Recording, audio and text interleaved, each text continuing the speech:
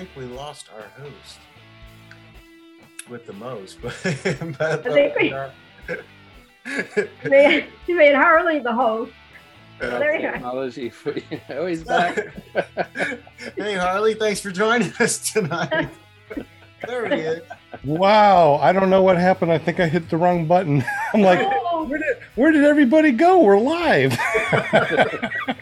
You did like a Robert. Robert did that on his show when it started opening up and everything, and all of a sudden, whoop, he was gone, and then. That is crazy. Let's not ever do that one again. All right, so now we're good now. Okay, good. Hello, everyone, and welcome to ClearProp TV and PPG Grandpa's Paramotor Podcast. ClearPropTV.com is what you see right now. Come here every Monday night to watch us live. If you want to listen to us because you don't want to see our ugly mugs, go to paratalk.org and listen to our audio. We have Harley here. He is our guest tonight, and you probably remember him from our show back in episode 24. This is season 3, episode 110, and we got a great show for you tonight. We have Paramom USA, our Linda Anderson, our cheerleader. She's a little bit under the weather, so she's on mute, I guess, but glad that you're here. We also have Will Fly from willflyppg.com. Glad you're here, buddy. He does a lot of great videos. If you haven't been over there, make sure you go to willflyppg.com. Hit that subscribe and that bell notification. Amazing stuff. We also got Eric and Jade Lear. You can find them over at ppglear.com, L-E-A-R, and paramotorgirl.com. They do some paramotor shows on Tuesdays and Wednesdays. We'll talk about that later tonight. But tonight is not about us. Tonight is about Harley. You probably known him from the 50X Challenge. He did the Coast to Coast. We're going to have an amazing show tonight. Harley, Melon, welcome to the show. Thank you so much for being here, buddy. Yeah, thanks for having me back. It's been a little while, so I'm kind of glad to be here. It's been a while. So for those of you out there that don't know Harley, tell us a little bit about yourself and how you got into paramotoring. Sure. So, goodness, I first, watched, I guess they were called, what were they called? They're basically like a hang glider with a motor on the bottom. I think, I can't even remember what those were called, but when I was in high school, I got to see those guys. And then when my grandfather died, he left me, I don't know, equivalent of about 5,000 Rand, which in today's terms couldn't have been more than about $500. But I learned to fly one of those, and it was just prohibitively expensive. So probably about 7 years ago, I was in Asia and read this magazine about paramotoring, and I was like, I got to do it. And 6 months later, I was out flying, learning to fly anyway. And that's what got me into paramotoring. Well, you gave us a clip, about a 3-minute clip here. Tell us about what are we looking at right now? Yeah, so what I did for your show here is put out this new premiere of just some of the cool places that I've got to fly sort of over the last, I don't know, 6 months or so. And in fact, the first half of this video, about a minute and a half, were all just in the last month where I started out. And I guess this is going backwards from the trips. So Arizona Circus, then Pinal, where they store the airplanes. This is the Zacatán mine, and it's really deep. I went all the way down 700 feet into this hole. It's absolutely huge, but got me to go all the way into the bottom. And then prior to that was Glamis Dunes here. One of my favorite places to go, actually, because it's so pretty, and it's always changes, and of course there's lots of other sports there, and the trip sort of started off here with the Salton Sea. So this is me unboxing the new Da Vinci Disco, and this is sort of becoming a replacement for my Snake 1.2, and I'm absolutely loving this wing so far. So that's kind of what this first half of the video is. And the second half is really about some of all the other super cool places that I probably flew over the previous, I don't know, 8 months or so. You've been to a lot of different fly-ins, right? So what kind of fly-ins? I see that you've been to Salton Sea, but what other fly-ins have you been to? Yeah, so not as many East Coast ones as I would love to do. But goodness, I got to remember the one in Florida. What's it? Sun and Fun, I think was the one of the main ones down at the um, goodness, right on the edge. John Ripper would remember what it was called, but on the East Coast, that one, and I guess also out in Georgia, couple out there. But here on the West Coast, yeah, typically it's Blackhawk, Lincoln, Sultan are the main ones that I go to here on the West Coast. We're not as lucky as you guys on the East Coast, where you've got so many more fly-ins. Now, I say that you're flying an airplane. You said that you got your GA finally. Yeah, so this was one of those things, growing up in South Africa, everything's so expensive and you just never think you're ever going to try and do one of these things. But, one of the things I discovered through the 50 state tour was like really the airports out there are just great. And so when it shows how general aviation, you can really go from place to place all the time. And such an amazing experience. So I kind of, during the 50 state tour, said I absolutely wanted to go ahead and do it. And so I spent the first quarter of last year and went and did it. And actually, I'm going to be doing about 8 hours of night flying this week, just building my hours. And I don't know, might eventually do a commercial or something crazy. Now, how many hours do you think that you actually have of flying? I know we talked about this on the pre-show. Yeah, so paramotoring, I'm at about 1,000 hours, and I'm averaging, I don't know, about 200 to 250 a year paramotoring. Last year in general aviation, I did about 100. So altogether, about 250 to 300 hours last year, which was too much, I think. That's a lot. You sound like you fly like me. Every time that you get the chance, you're out there flying.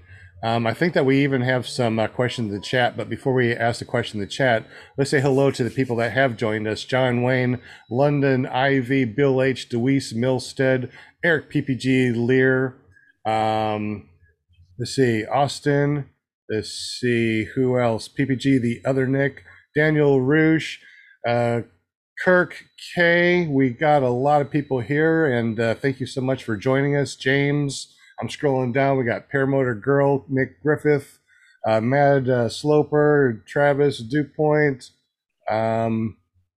We got a lot of people in here, so thank you so much for joining us tonight. We also got a question in the chat, and Eric is going to ask that one. Yeah, so this is from Daniel Roush. How did you like the Flow RPM wing? I absolutely love it, actually. It's probably one of the fastest cross-country wings that I've ever flown. When I researched doing the coast to coast, I kind of boiled it down to just two gliders that I knew I could trust and that I wanted to utilize. And that really was the Hadron 3 and the Speedster 3. And I landed up going with the Hadron 3. And I think that was great. It turned out to be a good decision. I probably could have gone down to about a 20 on the Hadron 3. But with London Ivy, I'm so glad to see him on at Cloudbase PPG. I finally spelt his name correctly, actually put the E in there. So I haven't got a lot of time on the RPM, but it's incredibly fast. To give you some idea, when I took it down to the Salton Sea, with no wind at all, I'm averaging about 45 miles an hour. And with just a little bit of wind, I'm cranking out 50, 53 miles an hour. And, you put a good solid tailwind behind you. And, if you put a 50, 60 mile an hour tailwind behind you, you're doing over 100. So you're covering real distance. I mean, you're actually flying faster than a car. And so one of the benefits I think I found with that glider was it comes up a little bit slower. It's actually a little weird for me to go back where, a lot of the A gliders will come up much slower and then sort of you speed up and, the glider comes forward. I found I was coming off the A's just a little quickly, and that's because I'm used to much more sporty gliders. So if you're in a high wind scenario, that actually for me can be a benefit, because with a sporty glider, it just rips up too quickly and I'm a little slow on my feet sometimes. So it's a great glider. I'm loving it, and I'm looking forward to doing some more cross country time on it because the other thing too is it's kind of maneuverable, which you don't always get from some of the safer cross country gliders. So if you compare it to the Luna 2, which I love, to try and get that thing to turn, you really need to use the tip steering. The RPM, it's sporty, but it's really fast and safe so far. Is what I'm liking about it. Now, when it comes to takeoff and landings with those fast wings, do you notice it, or do they take off and land like the Luna? That's kind of what I really liked about the RPM was, it's a really easy takeoff and landing. It's not very sporty at all. It's a lot like the Luna 2. So, that's, I get a little bit more speed out of that RPM than you can get out of the Luna 2. So I like that, but then the takeoff and the landings it's very, very similar. I wouldn't say there's a huge amount of difference. I think the toggle setup and sort of the rises and sort of, whether you've got your tip steering tied in and so forth, those are a little changes that you kind of have to get used to when you switch those gliders. What machines have you flown as far as pair motors themselves, as far as the frames and the motors? Yeah, I goodness. Of course, I started off with Blackhawk, and I'm still mostly flying Blackhawk. But flown Parajet, I think Power to Fly. I flew an old Walker jet down in Hawaii. That was an experience. I think maybe a Simonini engine, actually, pretty old one. I bet that was pretty heavy. It was heavy. It sat low. It wasn't very comfortable. It was an older unit. Died of me once in the air. Had an emergency landing. Flew the flat top. Actually, I'd like to.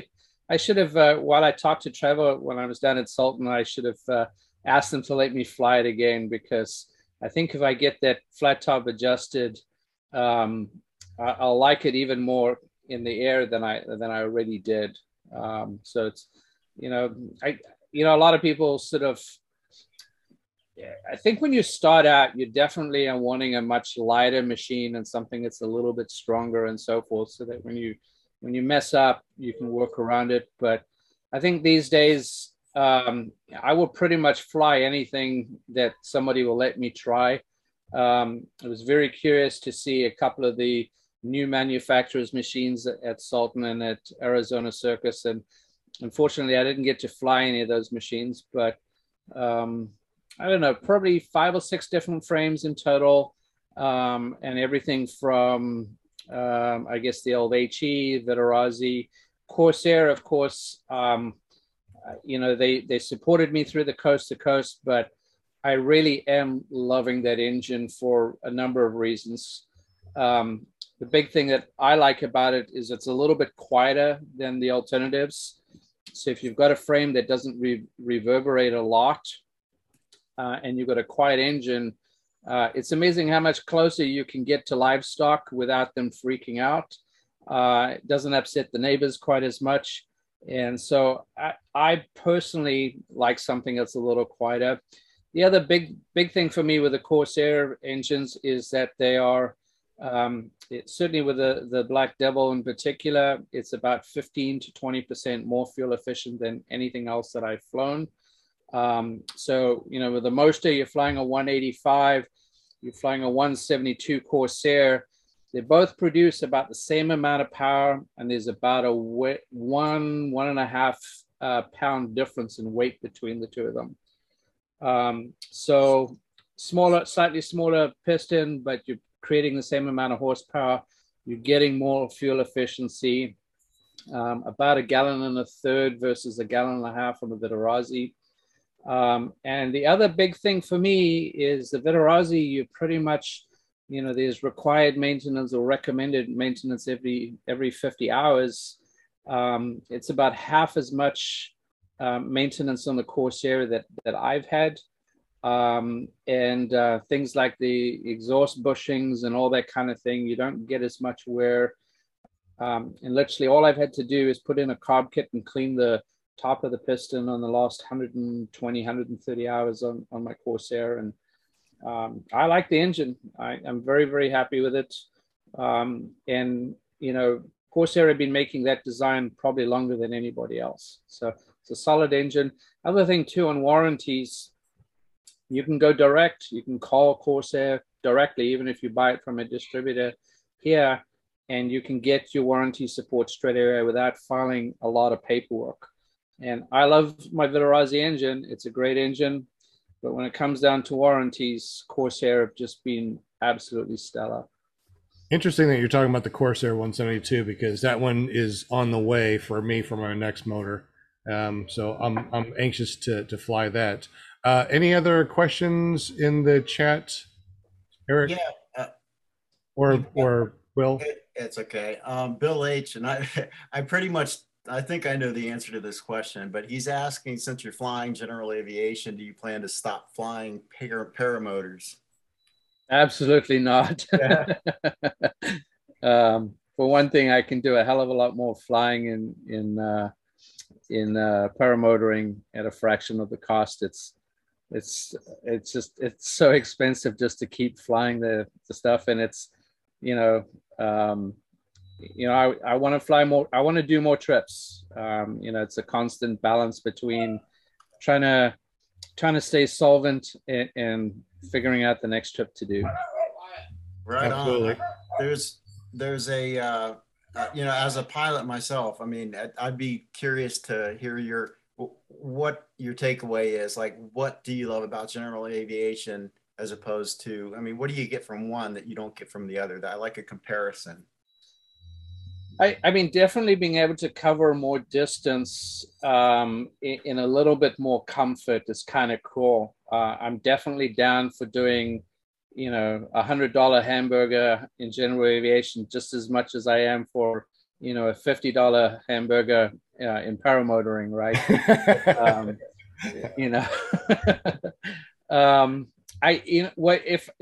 If I could figure out a way, and I keep saying I don't want to sell my soul and go work for a regular company and start making some real money again. But if I could go out and buy an airplane where I can literally fly, parafly, camp, whole bang, I think I would live like a gypsy, and that's how I would make it work so that I could do both together and go all over the place. I wonder how many people out there would like to do that. If you're in the chat, let us know. Would you like to just fly paramotors and live off the land so you have more time to go out there and fly? Let us know. I know I would if I could just, be a minimalist. I don't know. I don't think I can, but I would love to. Well, I mean, you see them already doing it, right? I moved into this camper 2 years ago, and I'm very fortunate. I'm on a winery where I'm keeping an eye on the property here, and so my cost of living is relatively low, and that's how I'm affording to do these things, especially since my business is barely going. The COVID almost destroyed it, and having a startup sucks. It's hard work. Yeah, absolutely. Bill H in the chat just said yes, he would. So yeah. For those of you who don't know, $100 hamburger is what they call it when you rent an airplane or whatever, or you just fly your own airplane over to another airport or whatever and grab a burger and fly back. But it's not $100 anymore. Yeah, it's more like a $200 hamburger now. Yeah. I mean, I'm very lucky. I fly through the Travis Air Force Base Aero Club. And so, if you want to learn how to fly in the Bay Area, you can pay anything from $80 to $125 an hour just for an instructor. And then for a plane, you're typically looking closer to about $120 dry plus fuel. And, fuel here in California is the most expensive, probably, maybe not quite the world, but certainly in the whole United States. We're paying $5.50 now for unleaded 100, so it's crazy expensive. So the Aero Club's a lot cheaper. I'm paying about $80 to $85 an hour for an airplane, plus the $50-$60 an hour for fuel. So per gallon for fuel, I should say. So paramotoring is the cheapest form of powered aviation that we know of right now. I think so. I mean, I don't know if electric's any cheaper, and I guess if you want to ride your bicycle to charge your paramotor, I didn't even think about that. You know, you could have one way to do it. Like a bike or something, you know, at your house, or a treadmill that generates electricity. I guess you could fly for free. I don't know. We'll have to figure that one out. Probably you could fly, drive, you know, basically cycle until you get the paramotor charged, and then take off, and then land again and pedal some more. I mean, we're going back to the Wright brothers days. That's pretty awesome. Now I know that before the show, when we were at the pre-show, we talked about a couple things that we want to talk about. So tonight we're going to be talking about safety, and we're going to be talking about flying out of airports. We're also going to be talking about ADS-B that's portable for paramotors, and the differences between getting a ADS-B for drones and putting them on the paramotor, and a real ADS-B that's portable. And Harley's going to be talking about that. And we're also going to be talking about your 50X coast to coast. So let's go ahead and start off the bat with safety and paramotoring. What do you want to talk about as far as the safety and paramotoring? You know, I think, you know, last year was a little disconcerting at the beginning of the year when we started, because we had a number of fatalities. And I don't ever remember a year in paramotoring, let alone in general aviation, when there were so many fatalities. I mean, I think general aviation averaged about one fatality per day. And as I recall, I think we had about 9 or 10 paramotor related fatalities last year. So that was quite a lot. You know, I think we had a rash of them at the beginning of the year, and a rash of them sort of towards the end of the year. And you know, one of the things I appreciated about both the Salton Sea and Arizona Flying Circus this year was, you know, people attending these flyings really did seem to put safety at a much higher level than they had done in previous years. And so you know, my encouragement is that we continue to do that. You know, unfortunately at Glamis, we had 2 incidents in the space of 12 hours where one inexperienced pilot with a matter of maybe 10 or so flights under their belt pulled a very sharp maneuver, and unfortunately landed up going into a steep dive into the ground, and had to be ambulanced out of there with several broken bones. But less than 12 hours later, one of the most experienced pilots that we have here in the United States also experienced an incident, and he had to be helicoptered out of the dunes, mostly because of where he was, but also, you know, pretty severe injuries. So I think it's really just one of those examples where it doesn't seem to matter how much experience you have on one end or how little experience you have on the other. You know, constantly being aware of what's going on, and thinking about your own safety is critical. If you're low to the ground, there's always that opportunity, as was the case here, where, you know, the Glamis Dunes gremlins, they reached out and grabbed Predator and said, you know, come hang out down here for a little while. You're having too much fun up there. So I just want to encourage people to continue to be safe. And if you're going to do maneuvers, do them high and practice them where you're not getting a lot of eyes who are worried for your safety or raising eyebrows. Do it in a way that's safe, and continue to, you know, look after yourself out there. I'm hoping we don't really see any major incidents like we saw last year. I agree. And here's something too, for everybody here on the panel, and of course you guys that are listening to us that have access to that super chat live here. How many people actually fly with a reserve, and how many people don't fly with the reserve because they choose not to. And one of the things that I'm sure that you guys have seen, you've seen that one paraglider that was flying along, minding his own business, no one else was around, and a big bird got caught in his lines and took him down. If he wasn't able to throw a reserve, I don't know what would have happened. So, you know, it's not that I fly really well, but what if something happens? Do you have a reserve to fall back on? So who flies with a reserve? I know I do. Anybody else? Harley does. Eric? Yeah, I admit I'm sometimes, you know, I'm in a hurry, or I'm just going to do a quick low flight where I know I'm flying low to the ground, and I don't really want to hassle with a reserve. But, you know, one of the things, you know, through the 50 state tour, I didn't have one, and I had never flown in anything where I felt like I needed one. And then I knew as I was going to do the coast to coast, you know, it was paramount that I had one. And then right before the coast to coast, in the middle of summer, I had an incident where I came through this massive big thermal. The whole one side of the glider collapsed, and it took 1,000 feet to recover. And I didn't have 1,000 feet left, and I didn't have a reserve that day. And if I'd had one, I would have definitely thrown it. So it took a little while to clean my shorts afterwards, but that was an example where, you know, having one is critical. And the interesting thing is, you know, I know that I'm flying, you know, more aggressively now. I'm flying at more times of the day when the risks are greater. And I have actually found that I've noticed I get a little more nervous when I don't have the reserve. So I don't think we want to get into a scenario where you're doing things because you feel like you've got the safety of the reserve, but it sure as heck makes perfect sense to have it, even if you had to throw it out at 200 feet. You know, anything to help cushion that landing is going to be important. Absolutely. I'm with you. If I'm going to be up high, if I'm going to be going someplace, I'll fly with the reserve. If I'm just going to be doing some foot dragging, I probably won't. Let's see. Daniel Roosh said, had one mounted before my first flight.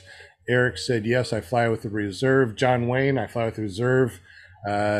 Travis DuPont says the same thing. I just messed up everything. My thing just went. So seems like a lot of people do fly with reserves, which is a good thing. I think that there's another question in the chat. Who's going to ask that question? Go ahead, Eric. Okay, I do have one question kind of going back, and then I'll get to this question, kind of going back to the reserves. Some people buy them and they actually mount them in their car. How high do you have to be for that to work when it's still in the back seat of your car? Okay, now to the question. And this is from Bill H. What's the next fly-in that you are looking to attend? Actually, I think there's another one that I haven't been to here in Northern California, somewhere in March. Might have to go look at my calendar. That I think I am going to try and go to that one. I guess it's Oroville Airport fly-in. It's actually a general aviation guest fly-in. But what's cool there is they actually have camping. So for paramotorists that are in Northern California, this is one of those airports where you can literally go fly camp. And this time of year, you know, we're sort of getting to the end of the good flying season here, but it's far enough north. There's loads of agriculture rather than livestock. And so I kind of like it up there because you're very, you know, a lot less likely to piss a farmer off because, you know, cattle aren't always comfortable around paramotors. Apparently I said Travis's name wrong. It should be DuPont, right? Is that it? DuPont and not DuPont? My bad. All right. Let's see. So we were talking about the safety. Anything else that we want to talk about as far as safety? Because the next thing we want to talk about is flying out of airports. All right. Well, as everyone knows, I'm a huge proponent of paramotors flying at airports. That's what airports are for. A lot of smaller municipal airports aren't particularly well used.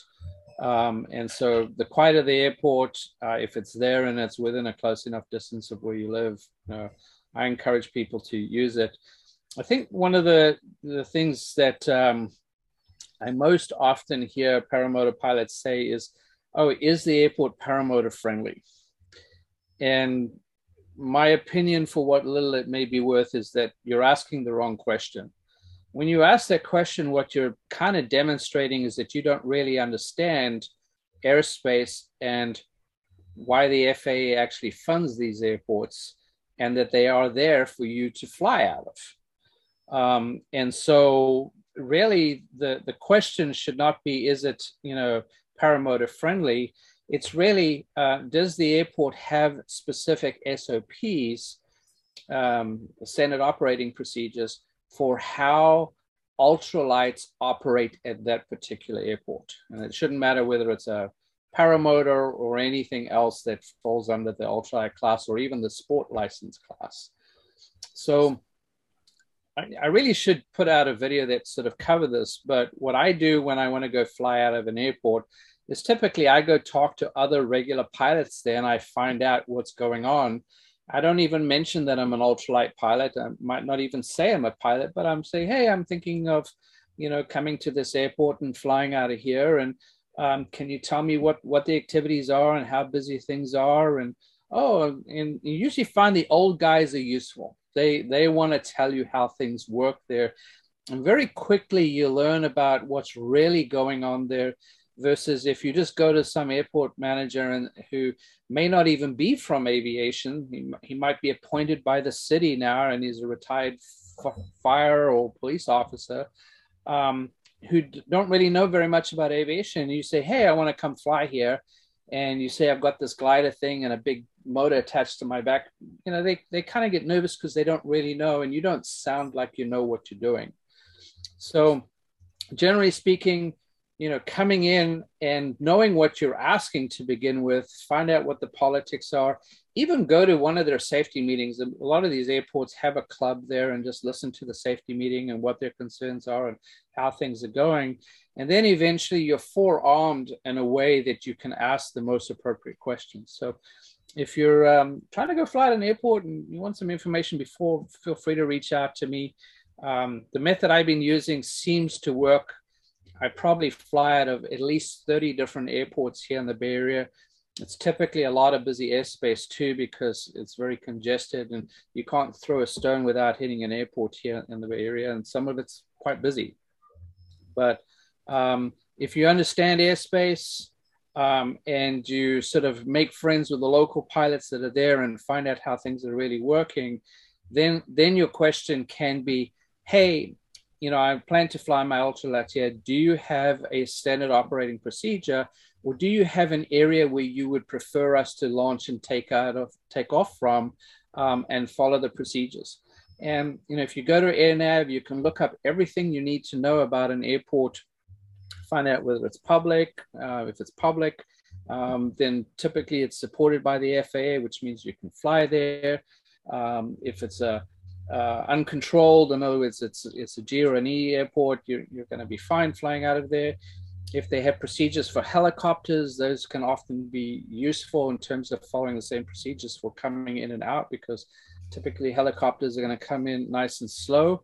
And then if you're flying with a bunch of other guys, one of the things we've done here in the Bay Area is we've got about 100 guys now in our local group, and we're all subscribed to a channel, and we have documented ourselves all of the operating procedures for all of the airports that we go fly out of, and we all follow those pretty religiously to protect our airports.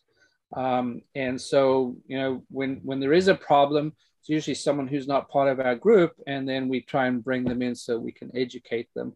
And as a result, generally speaking, we don't have problems with airports unless they're trying to change things on us.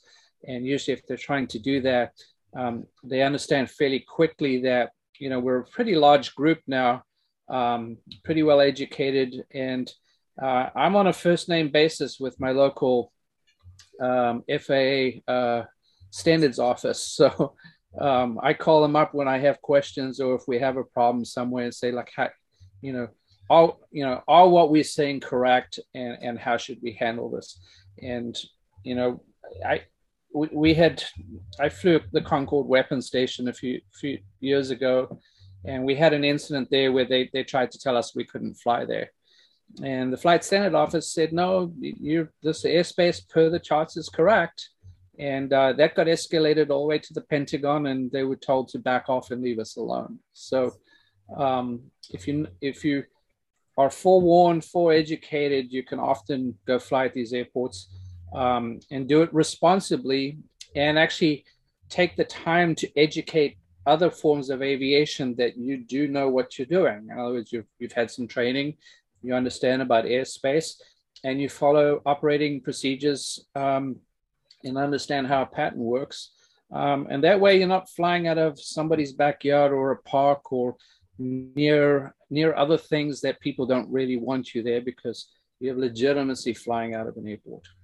I love flying out of my airport. And I think you're right. When you go to an airport, don't tell them that you fly a paramotor. Just say ultralight, and that's like a blanket, umbrella covering of everything that is under the FAR 103. Yeah, and most people understand ultralight. They don't understand this what's this PPG thing you're talking about? Yeah, what's this PPG thing or paramotor? And in many cases, if you just say you're a pilot and you behave like a pilot and sound like a pilot, then they might be curious and well, what do you fly? Well, I happen to fly this ultralight. I agree. Yeah, we're really lucky over here at our airport. It's not a controlled airport, and the airport manager gave us an actual code to go into the gate, where to go. There's a huge field that's just for us, and I think we got really lucky. But I think it also is how you conduct yourself as a person and who you talk to. Absolutely. Yeah, I mean, it's not a slam dunk across the whole of the United States. There are some states on the East Coast where they are trying to force ultralights to have insurance, just like they're required for general aviation. And that's a little bit problematic. And typically, either you try and find a way to do it or to comply, or you've got to have that tough conversation, and you've got to pick your battles and make sure that you're properly informed. And there are ways to go about doing that. Obviously, we don't have time in this show to talk about it, but the better informed you are, and obviously you want to go down the approach where you're easily getting the cooperation that you're looking for, where they're embracing you versus they're basically trying to stop the activity. There's only one airport that I have been to where the airport manager said, under no circumstances am I going to let paramotors here. And, she didn't have anything in her remarks specifically that didn't allow ultralights. And that has to be approved by the FAA too, if they're FAA funded. I have two private airports right next to me, the closest airports I have, but they're private and both of them don't allow ultralights. And I have tried. So those are games that you can't win. But if they're FAA funded, 9 times out of 10, you got to decide how badly you want it, whether you want to go fight those battles. And I try to go down the approach of really, educating or at least sharing and sort of giving them the opportunity to play along versus having to call my flight standards office and get them to call them to find out what's going on. And that's a call they don't really want, because then they have to start explaining things to the FAA, and that can trigger an inspection. And there isn't an airport I can think of that wants an inspection. No, it doesn't sound like anybody wants. I don't want an inspection. I don't want anybody coming over here and inspecting my house. Or I understand. Hey, any questions in the chat? Any questions on the panel so far for Harley? Yeah, you've got a question from some guy named ppglear.com, and thank you, Eric, for making it my turn. He's asking about what do you think, Harley, about the how the sport's exploding in popularity, and what about all the females that are coming into the sport?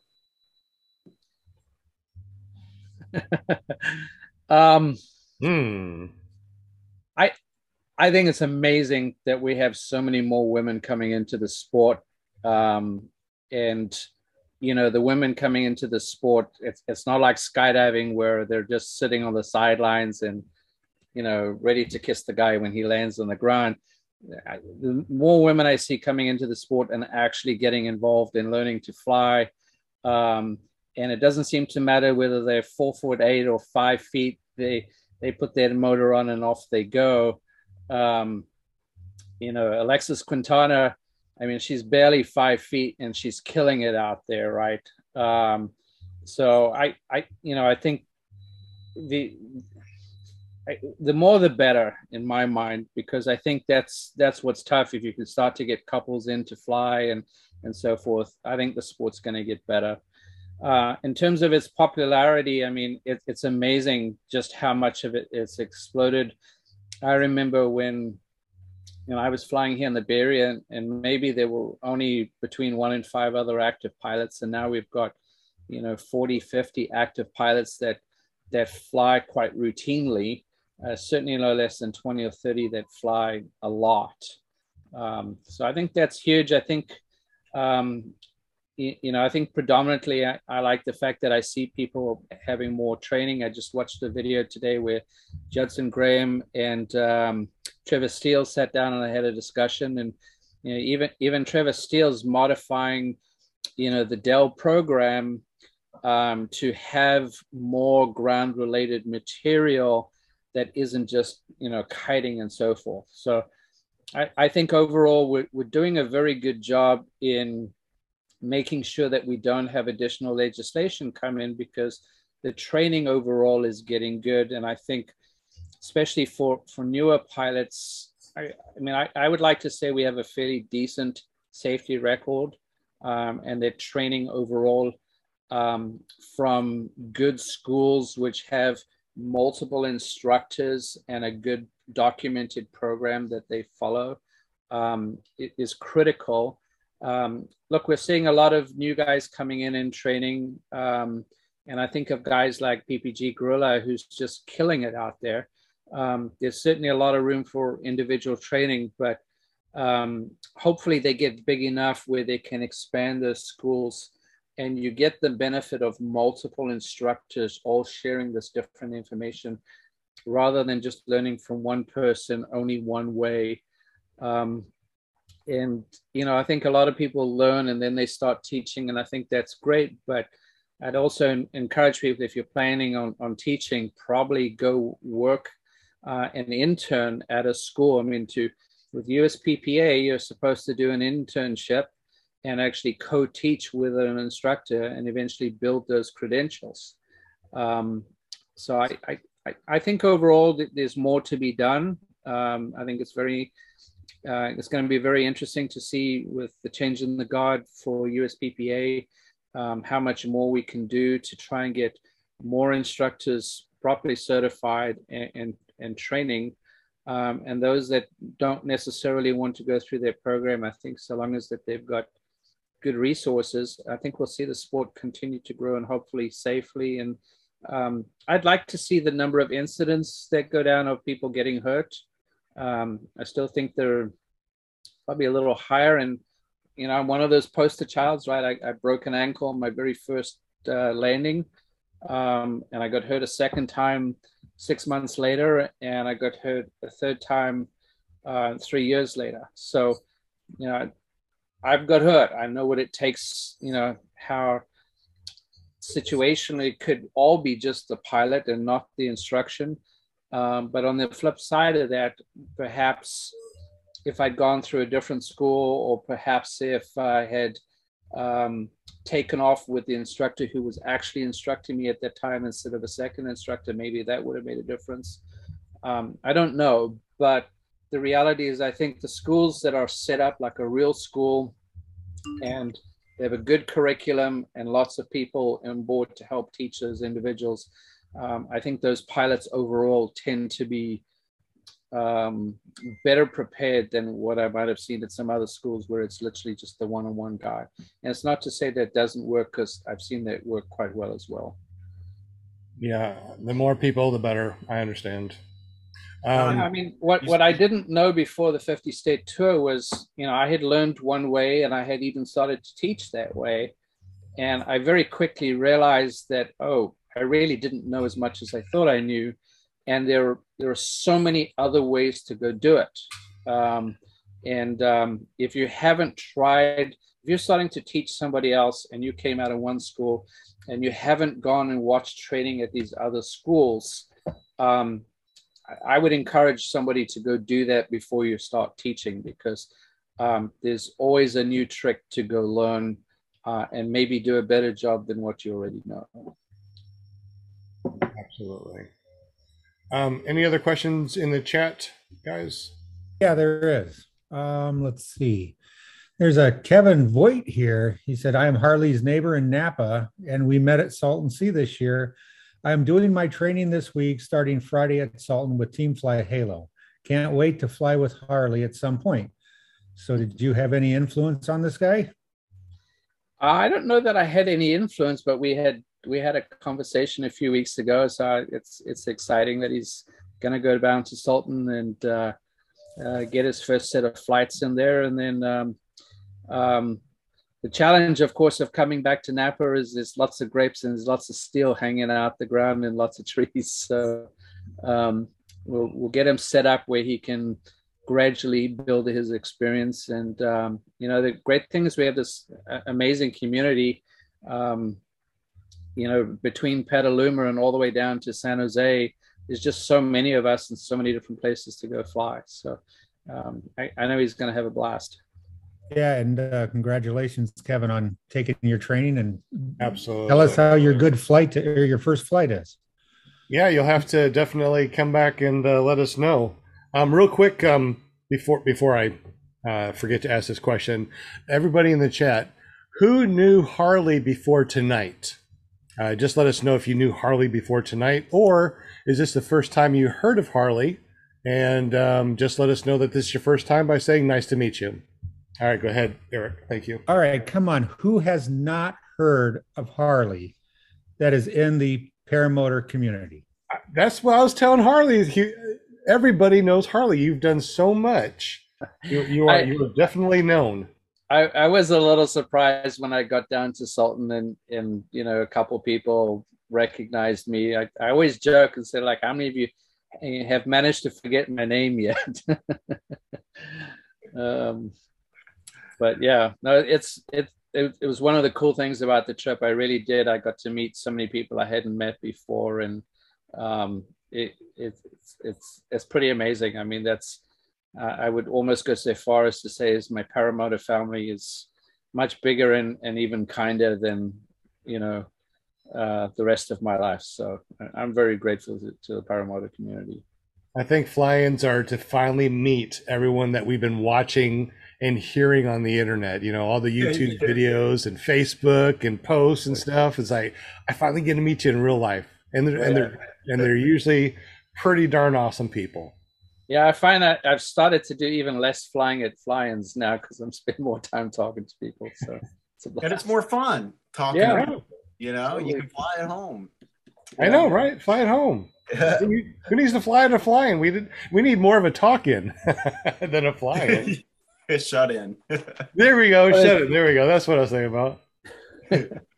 One thing I wanted to say also, like Harley, you touched on, we were talking about how exploding the sport is. And there's whole families that are doing it. Travis DuPoint said he's got 2 female pilots in his household and him. So, and not too long ago, it was a family of 5, and it was going to become a family sport. So, right. I mean, that's just totally awesome. I'm trying to remember the family out in I want to say it's in Wisconsin. It's like Western Wisconsin. A huge family. I think there's like 8 boys in there, and everybody flies. I think it's the Martin family, and I don't remember the school that they have, but it's so amazing to go there. And they're a huge family of, I don't know, 15 or so. And more than half the family actually flies. It's absolutely incredible. It is. That is the Martin family. Yeah. And it's the dad and 4 sons. And it's High Five paramotor. I I do believe. paramotoring. There you go. Yeah, I got to fly with them one time when I was out there, and it was the first time I'd had a home cooked meal in, I don't know, several months while I was on the road. So they were absolutely amazing, and I think I actually saw them at Salton Sea, not Salton Sea, at Oshkosh last year. So it's good to see them. And I've also noticed too that everyone in the paramotor community just becomes your family. Once you start flying, you are now family. You're a brother, you're a sister. Yeah, if we could keep it off social media, we'd do even better. I wish we could be as kind in social media as we are in person. Yeah. Yeah. But at least in person, we're all family. That's all that counts. Yeah. I see. I don't know. There's a question here from James. Does someone want to read it, or shall I just go ahead and try and answer it? James was asking, do you think standards for instructor ratings should be increased via like taking an SIV course, basic collapse recovery drills, longer flight hours, etc.?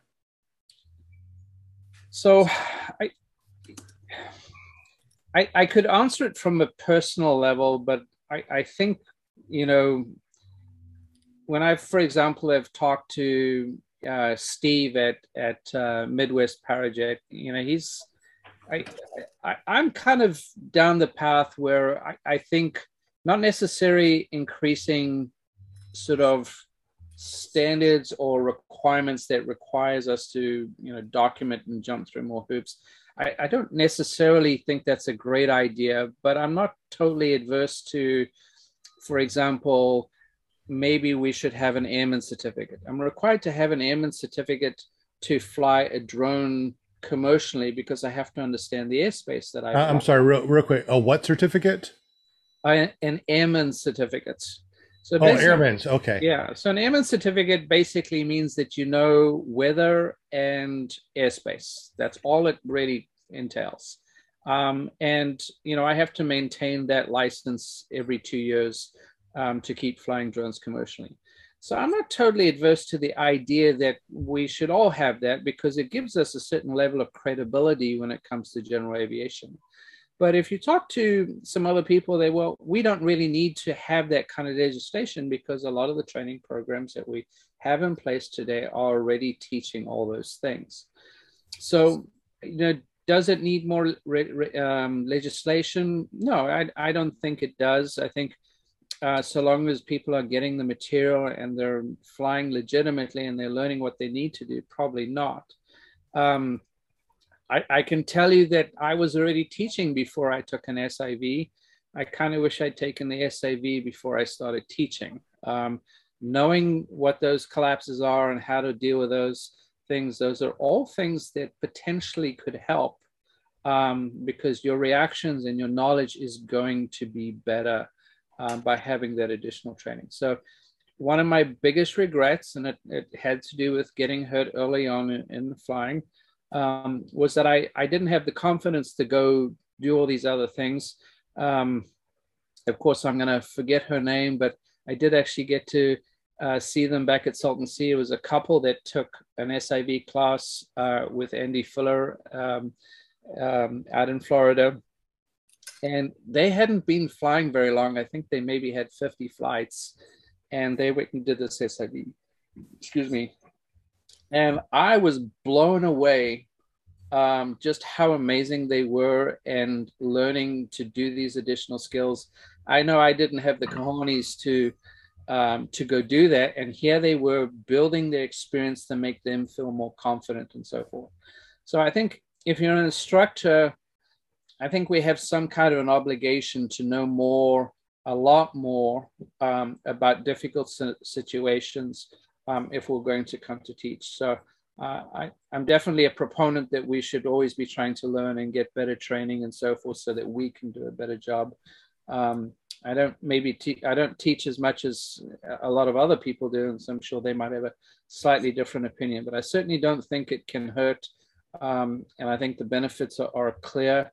If you haven't taken an SIV and you've been flying for a while, it's definitely a good idea. And I'm trying to make sure that I do one every 2 years. So my plan, I've done 2 already. I plan to do another one.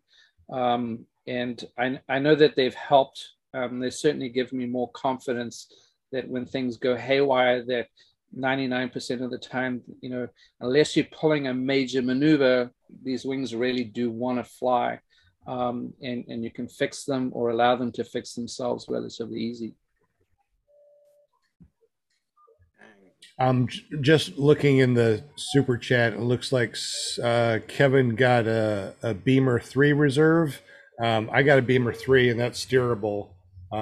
So I'm all about being able to steer myself someplace important after I throw a reserve. And I did throw one in the SIV course, which is, I think everybody should do an SIV and throw a reserve just so you know what it feels like. Harley, have you thrown a reserve yet? I have. I did one in my first SIV, which was a planned throw. In my second SIV, I pulled 2 maneuvers when I was trying to do one, and I screwed up. And I landed up with one half of the wing tip totally tucked in. And, I had Andy talking in my ear, and I'd been shaken around pretty badly before that. And he said, look, you have a choice. You can either collapse the wing and see if it comes back, or throw the reserve. And I regret not collapsing the wing and trying, because I had the altitude to play with it. And I still had the reserve in my back pocket. So I'm curious to do it again, because I think what I learned was, while I'd had enough, I could probably have recovered the wing.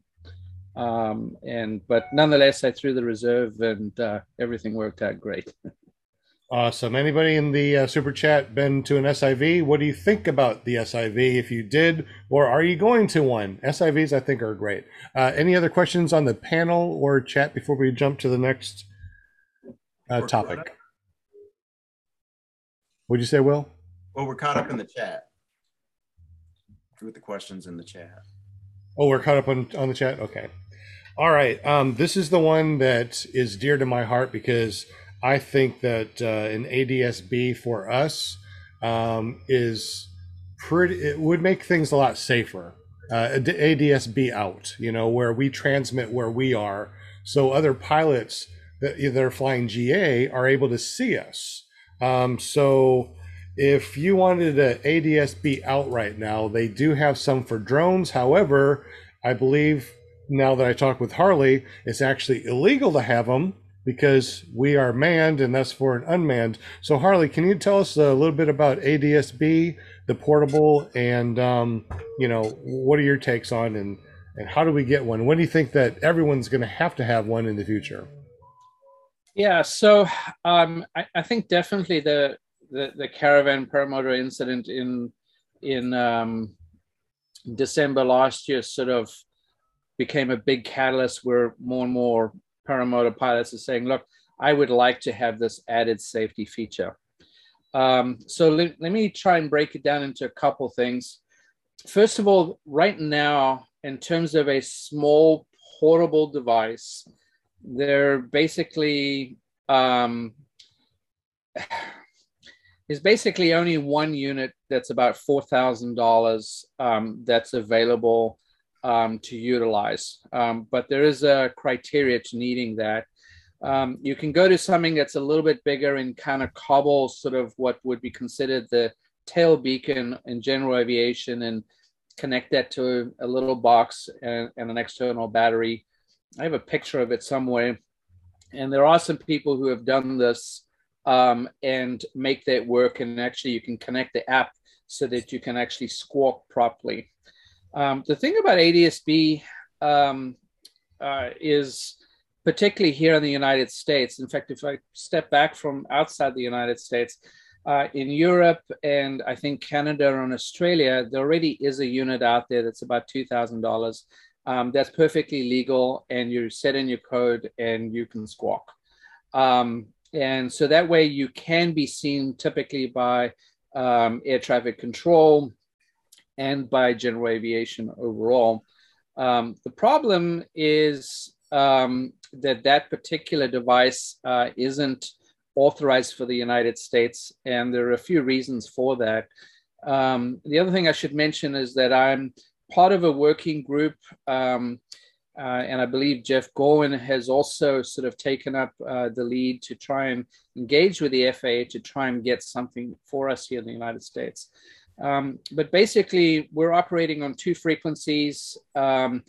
It's kind of congested, especially with adding in drones, and even the way drones are going to utilize ADS-B is a lot different to the way it's used in general aviation. So the bad news is it's expensive. It's difficult to actually put something together that's small and portable. The big thing is you actually require an N number. In other words, the aircraft or vehicle has to be registered with the FAA. And that's not something that most of us want to go do for paramotoring. And until the FAA changes that rule and allows us to have some kind of a code that we can squawk or some kind of an easy registration where we don't have to have an N number, then maybe something will get better from this. So the bad news is you actually need to have a registered vehicle or aircraft. I'm actually going through that process right now because of a trip that I'm planning.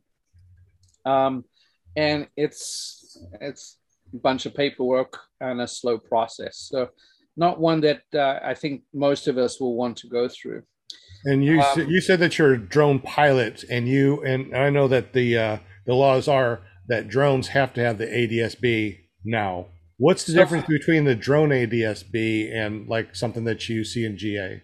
Yeah, so basically the FAA, I believe it came into effect, was passed, I think, last year or the year before.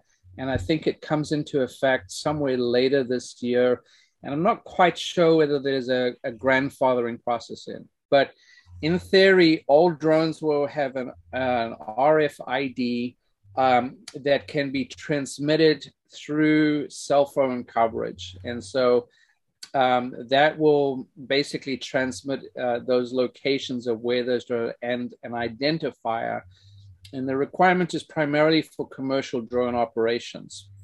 Now, I don't know how that's going to grandfather in the majority of my drones because out of my fleet, I've only got 2 that have ADS-B in awareness. In other words, it can tell me when there are other aircraft in my vicinity. It's not particularly helpful because they're flying at 1,000 feet and I'm flying at 400 feet. So there's some challenges around that, and the technology only primarily works when you've got cell phone coverage. Well, occasionally I don't have cell phone coverage where I operate, and that stuff isn't going to work. So I don't know how the FAA is going to handle all that, but the bottom line is it's not necessarily an ideal situation for us as ultralight pilots, because once you get to a certain altitude, that doesn't work anymore because you no longer have cell phone coverage. So if you're flying at 5,000 feet and below and you've got decent coverage, maybe that type of technology could work for us. But to my understanding, it's not currently authorized for manned aircraft. And then, of course, if you're like me, who wants to go catch some big wind and you're operating 5 to call it 15,000 feet, well, that stuff just ain't going to work, and you're going to require something else that's battery operated and transmits through the frequencies that can be picked up by ATC and other aircraft. So the drone solution is really not one. And, I guess I'm going to just say this out loud. I don't think we could push the boundary with the FAA and say, look, we want something that's safer than having nothing. But I think that could also create some problems where maybe there's a better way to go about it. And unfortunately, I think it's just going to take more time. The FCC would have to be involved if we're talking around frequency controls. And I'm not an expert in this. There are some much smarter people that are part of this working group that are also trying to produce something and make a product that we could use here in the United States. But even that's going to have to go through some hoops with the FAA and the FCC to be able to bring that device to market at a reasonable price for us. So, I think the direction is good in terms of the technology. but there's nothing really that's too easy to adopt. It's certainly not at a decent price point. Um, and the downside is now you've got to deal with an FAA registration. So those are all reasons why it's a challenge, but not impossible. The bigger issue is this, and so I want to raise it because I think there are some people who say, look, we don't need it. We shouldn't have this thing. I certainly don't want to be in the situation where the FAA says I have to have one. A lot of people in ultralights love the fact that we're so unregulated, and we don't want to be forced in a situation where, oh, now we have to start carrying certain devices to be able to keep flying. And I kind of agree with that. No, I'm like you. I do not want to be regulated. I don't want to have them. But just like you said, if you're going to be flying over 500 feet, 1,000, 2,000, 5,000, 10,000 feet, it'd be really nice to have something, that will squawk out, to this jet that's doing 600 miles an hour at me and can go, oh, there's an ultralight there. Let me go ahead and move a little bit so I don't, smash them like a bug. So I can do this because as a general aviation pilot, I can tell you that, and in fact, this is true of the area that I fly in. We have a bunch of aircraft that are just outside of the Mode C Vail, which is 30 miles over a major airport. And none of those aircraft have ADS-B. And in fact, the club that I fly for have a bunch of T-41s that also do not have ADS-B in them. And they don't transmit, and they're not required to have them. So one of the benefits we have as paramotor pilots is that our hands are here and we're looking around, right? See and avoid. And so we actually have better peripheral view and better awareness than a lot of general aviation pilots. A lot of general aviation pilots now are staring at their iPads and following their GPS, and they're not looking outside of the airplane. And this is a growing problem in general aviation. So what we don't want to start having is bunches of paramotor pilots that are too busy staring at their phones to see what other traffic is around. Yes, being able to squawk out and not looking at a device can help create awareness for general aviation or air traffic control. But on the flip side, now maybe it gives paramotor pilots a comfort in flying a certain area, and their assumption is that other pilots are going to be looking to see if there's other traffic around, or that they even have flight following, or that air traffic control is even talking to them or can talk to them and tell them about that traffic. So the problem with the technology is that it can create this false sense of security that you can be seen and that someone can tell somebody else that they can be seen. And, I think it's a valuable tool to help create added safety, but I also don't think it's going to necessarily solve or avoid the types of situations that we saw recently that involved an aircraft and a paramotor. Now, we had a local guy here about 2 years ago that the aircraft didn't see him. He was flying. I mean, the paramotor pilot could see the rivets on the plane. That's how close he was. And neither the pilot nor the instructor on board that aircraft actually saw the paramotor pilot. Now, the instructors I've flown with all have their iPads out and they're looking for other traffic around before they do any maneuvers. So, had they had ADS-B, could they have maybe been seen? Perhaps, but there's no guarantee for it. So I think it's nice, it's good technology. I think if you're going to be flying higher or you're going to be flying in more congested airspace, could it be an added safety tool? Yes, but I don't think it necessarily solves the kinds of problems that we've seen out there. And they still are very, very rare. And for a lot of paramotor pilots, they don't fly where there's a lot of other aviation traffic. So I think there's going to be some balance, but the bottom line is right now, it's a challenge to have a product out there that's reasonably priced and that is robust enough for us to be able to use with some level of frequency. And I fly through Class D airspace quite frequently. I talk to my tower. I fly a lot where there's a lot of other airplanes. I do kind of, I want to have one. And if I get to do one of the trips that I'm planning to do, I have to have one. So, but it means jumping through the hoop with the FAA. And I'm already 4 months in, and I finally got some good news this last week. They've assigned me an actual registration. The N number that I already own, they're going to transfer it. And so hopefully in the next couple of months, I'll actually have a registered paramotor that's going to allow me to do some things that I wasn't able to do before. But with that comes the potential that, you know, maybe I'm going to have to jump through some more hoops every once in a while. So, well, if you have an N number, then you have the GA license to be able to fly it. The only reason why we can fly under FAR 103 is because, you know, it's not registered, it's experimental. But if you have an N number, does that mean that you have to have it inspected also and fly under your GA license? These are things they haven't really clarified, and no, all the N number is really the registration of the aircraft. I don't probably understand as much as I probably do. There's guys like Eric Fairwell that might know a hell of a lot more, probably knows a lot more than I do. So I have an inspection of my paramotor tomorrow, but that's actually for a waiver, not for my registration. So basically, I'm going to qualify for a home-built aircraft, and I guess with an N number, it's now going to be considered. I don't know if it's going to be considered a vehicle or an aircraft. That's a little unclear. And in theory, I'm still operating under 103 rules as a 103 pilot.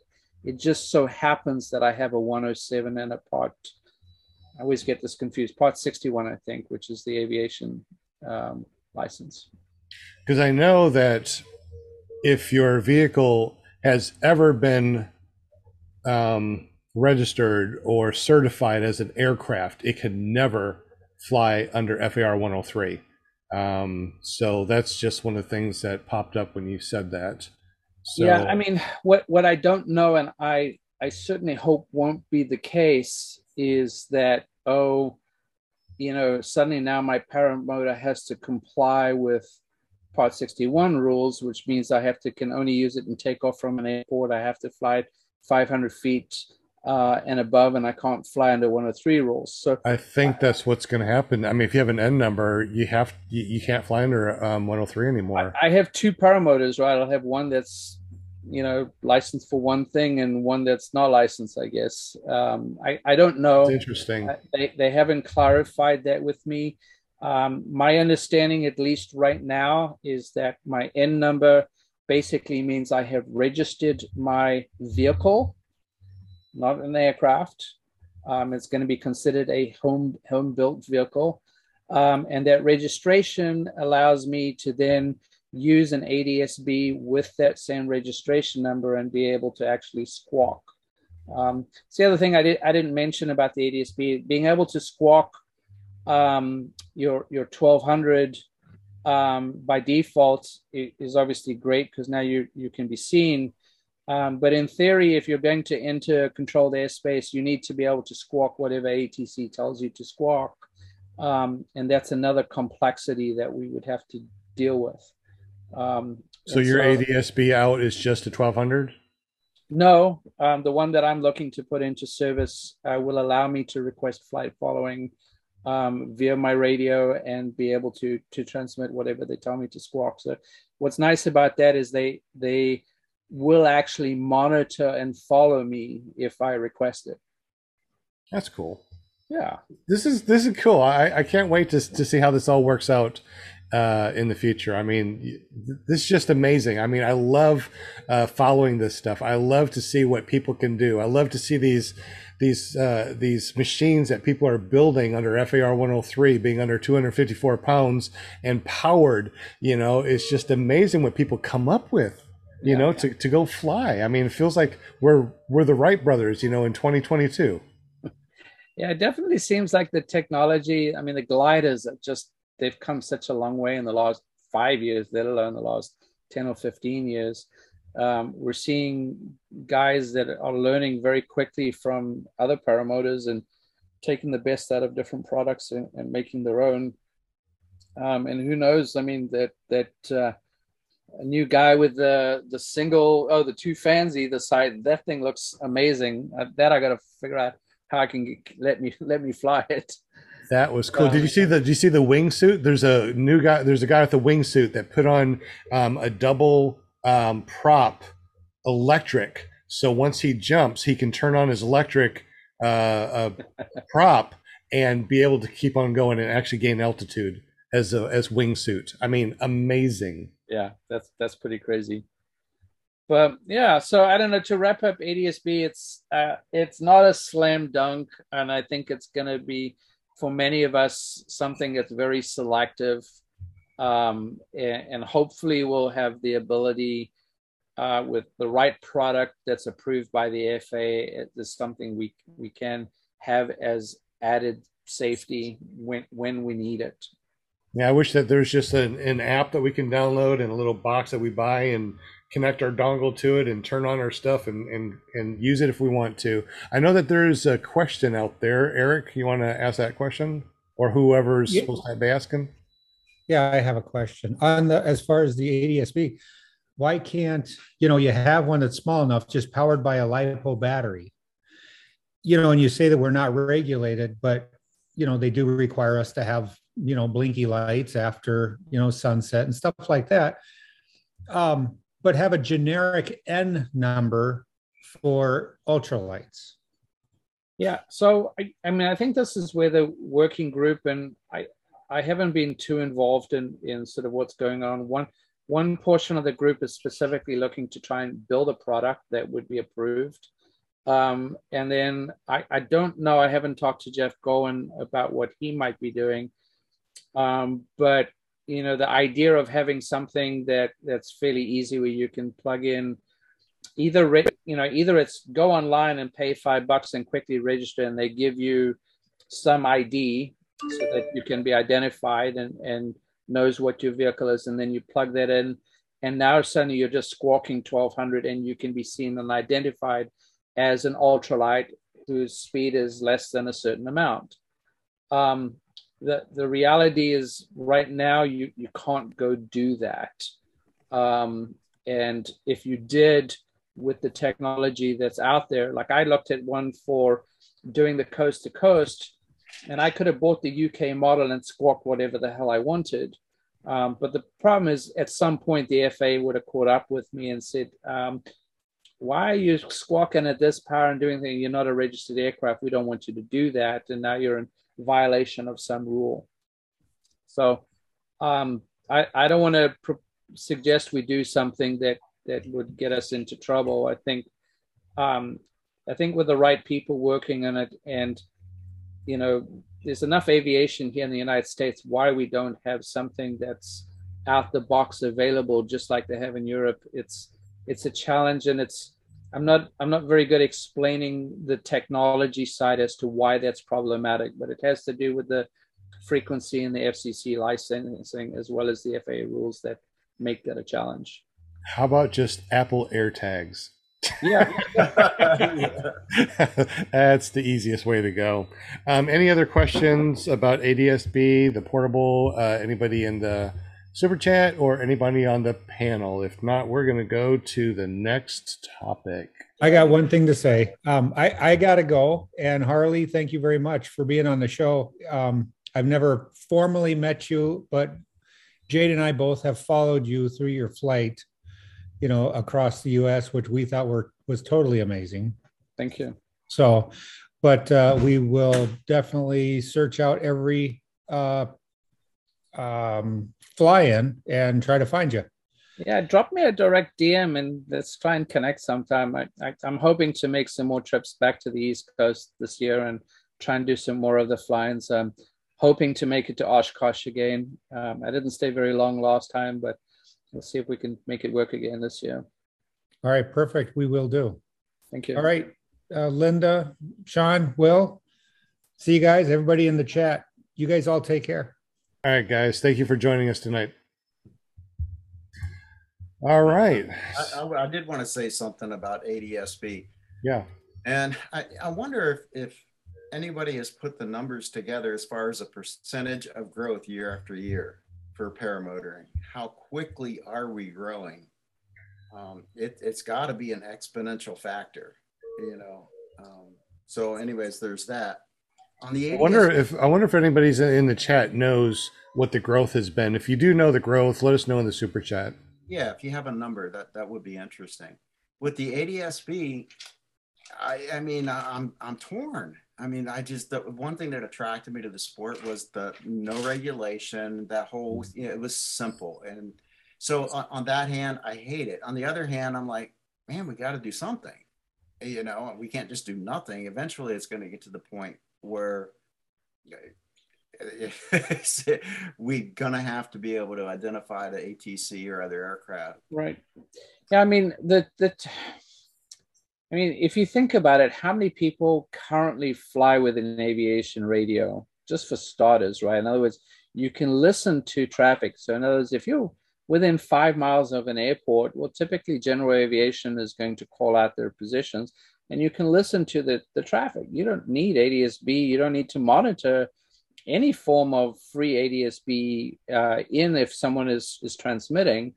The problem is not everybody out there is going to be transmitting, and it's not just a paramotor or an ultralight thing. There's a lot of people in general aviation that aren't required to transmit through ADSB. And I have that here at the airports I fly at and around. And they're doing 200 knots, some of them. They're not required. They're vintage aircraft.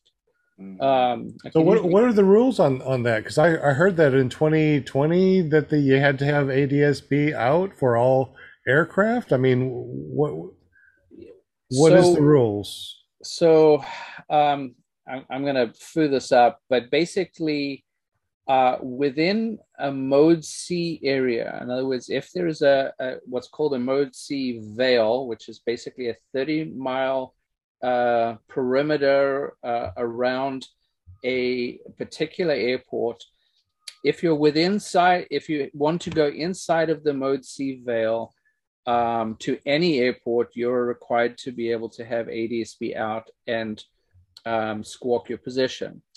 And of course, that's true if you go into a Class C or a Class B airport as well. So to enter those particular airports, which we basically as ultralights never go in anyway. It should be pretty rare that we would ever need to go into that airspace because we're just too slow.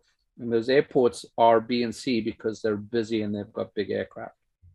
So, for example, I'm trying to think of a good airport here in the Bay Area. Probably even Concord is just outside of the Mode C veil, but let's just argue that there's a G, an airport that's within G airspace. Sorry, it's a Class G airport, but it's within the 30-mile veil. If you are a general aviation aircraft, you are required to be able to squawk your ADSB. If you're on ultralight, you're not required because we don't have an electronic system and we're not required to do that. So when I fly down to the Golden Gate, I'm actually in the Mode C. And because I'm flying an ultralight, well, I don't have to squawk anything. Now, that may change with an N number. I don't know yet. I guess I'll find out tomorrow. But so, the reality is it's just a piece of safety, but for some aircraft in some areas it's required, and for a lot of the country, not required, period. A lot of people fly in a lot of areas where they just don't need it. Yeah. I fly out of a busy airport, and it's the radio. It's the communication that makes the difference. Yep. And oftentimes there's a guy that comes in, he's in a Citation jet, of course he's calling 20 miles out and this and that. And right. He's on the ground before I, can enter downwind anyways. Yeah. But I spend a lot of time listening to the radio. I don't talk, while I'm flying the paramotor, it's too noisy most of the time. They can't even hear what I'm saying if I'm trying to transmit. I have that problem when I fly into near Napa all the time. If I just want to skirt the edge of the airspace, it's kind of the pain in the butt because I'm just too noisy. So it's really difficult to have that conversation. So I think there's a balance, right? I mean, we've got strobes, now we've got GoPros, and we've got batteries, and it's attached to our head and to the side, and then we've got flashy lights, and we're adding a lot of extra stuff. They can all fly right through our prop in a heartbeat. I think for every pilot, they're going to have to create some form of a balance. I pick and choose how much technology I take with me based off the type of flying or the type of flight that I want to go do. I've stopped videoing most of the stuff that I go do. A lot of times I just go fly for myself, and I don't take anything more than my cell phone, so that if I run into trouble, hopefully I can connect. But if I'm flying in a bad area where cell phones are not going to work, I take my my inReach with me, where I can at least send a text out over the satellite and get somebody to know where I am. But we'll know that even that technology is not bulletproof. So I think people just need to pick and choose. And if they're going to do certain flying that has more risk, then take more technology with you. And hopefully you can package it in a way that makes sense for you, because it gets heavy. That's the other thing. Yeah. When I did the coast to coast, I had redundancy. I had 2 radios.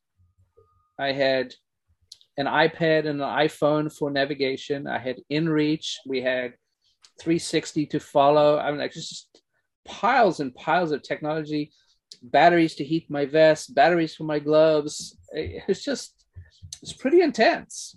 2 sets of wires coming out of my helmet. I mean, the point was just perfect. I mean, yes, what I said was, I just want to keep the sport like pure. But you're exactly right. I'm adding all the bells and whistles, the lights and the cameras and all the stuff. So, but the problem is, I guess, ADS-B just does not look cool. If they could come out with an ADS-B that was also had some cool flashing lights and well, I mean, if you register the paramotor, you can go get one of those tail beacons. Here's your flashy light right now. It's bulky. You hook it up just a regular battery. It's all great. LiPo battery, and it lasts for hours. Yeah. But it can all add up, and then just trying to package it and kind of takes out some of the fun. And that's what I like about PPG is I put the thing on my back. I kind of wish I didn't even wear, I'm jealous of the beach guys, literally no shoes, a pair of shorts and a t-shirt, John Ripper there, and sticks it on his back, and out comes the glider, and there's just enough wind, and it just lays itself out and launches itself. I mean, that's like a day of flying with Dell out there in Texas. It's the easiest flying you could do in the world. I get a little jealous of that environment versus, I fly 3 different airplanes at the club that I'm at. I've got like this little Cessna that, literally you pull it out the hangar, you do your walk around, you check everything, you turn the key and it fires up and you go. Versus, the Archer 3s have got all these glass panels, and I spent another 15 minutes trying to remember how to get through all the glass panels to make sure everything's working and the GPS and that my redundancy is all working. And I'm like, oh my God, I just spent $30 in fuel trying to figure out how all the glass works again. And so I don't want paramotoring to be that way for me either. When I do these big trips and I need safety and I need more tools, fair enough. But it's always good to have a ground crew when you do that. And since we are talking about your 50X and your coast to coast, go ahead and for those of you that don't know, tell us about your 50X, all the different states, and then go to your coast to coast and explain, the logistics of that, which is just blows my mind. Yeah. So the 50 state tour was, just this idea, I had gone back to business school and graduated and said, no one wants to hire me. What am I going to do? And I say, when you graduate college, you travel, right? So that's how the 50 state tour was born. And if I'm going to drive and go see all 50 states, well, I sure as hell I'm going to fly a paramotor in all 50 states. And so that's how that was all born and came together. And then, of course, I wanted to raise $1,000 in every state, and so I raised, about $25,000 or $30,000 for charities through the course of that trip. There are some people trying to catch me. I know Ross on the Go, and it was somebody else. I mean, there are plenty of people that have done 30, 40 states now, and gone to them and flown in them. And I think Jeff Golwin is, I think when I last talked to him, he was in the mid 30s or somewhere around about there. So I encourage everybody to do it. There's a paramotor pilot everywhere, even if he's not flying. That's kind of how the Coast to Coast was born too, because when I did the interview with EAA, they said, well, what are you going to do next? And I hadn't really thought about it. I was like, well, I don't know. And so I just joked about it. So I don't know, maybe when I get back there, I'll just, fly right across the country this time. And it was a joke. And, I got back to California and everything was locked down, and more so than any other state I'd been to. And I was just like, this is not the life I'm signing up for. And so Ray Pierce, who had followed me since the beginning and was in Wyoming, I spent a week out at his place, had said, like, if you go do this, like, I'm in. And so I had called him up that September, 4 months after I finished the 50 state, and said, are you serious? And he said, yes. And that became the catalyst to everything else. He roped his brother in. Then I got Dave Wirt involved. I got Doc involved. And then, I needed someone in media, and I needed somebody to video the whole thing. So that's how Greg and Cynthia came on board. And then I was having problems getting the access to the beach out in San Diego. And so Paragringo came on board and opened some doors for me. So that's how the whole team came together. I mean, 7 or 8 of us in total. It's just extraordinary how all of us were pilots, and knew what the job was and came together and just made it happen. And so leading up to it, right, I had, sort of planned the route, figured out that I wanted to go airport to airport, where all my outs were about every 25 miles. Turned out I could do a lot more miles. I think I was planning 50 to 75 mile legs. And then in reality, I was flying 120 to 150 mile legs. So a lot less takeoff and landings than originally I thought I would have to do. So there's strategically, I mean, even leading up to it, there was all the planning and then getting everyone into those meetings. And then we started having weekly meetings leading up to when we thought we would pull the trigger. And are we ready? Yes, we're all ready. And then, hey, Dave, is the weather going to cooperate? And then Dave says, well, I think you've got a 2-week window. And then we pulled the trigger, and literally we had the meeting on the Sunday, and 3 days later, we'd all come from all over the country and got together at Gringo's place in San Diego, and the whole thing just came together. It was just absolutely extraordinary. But lots of planning. I had done the Paramotor Nation show. Then Leo was like, "Oh, we've got to get you hooked into FAI and the NAA and try and get official records going here." And all of that needed more time to get that stuff to come together the way it should have come together. So, what took 6 days, well, it took 8 days to fly, probably took 80 to 100 days to plan. And that's how it is with these next couple of trips that I'm trying to do. It's months and months of, spinning the saucer and talking to some people and figuring some stuff out. And then logistically, it's a nightmare. To actually do these trips sometimes is a lot easier. Just Do go you do have them and hope for the best. do you have multiple like paramotors and wings to use? That way you have like a fresh one the next day, or how do you do it that way? Yeah, I just got a stack of them.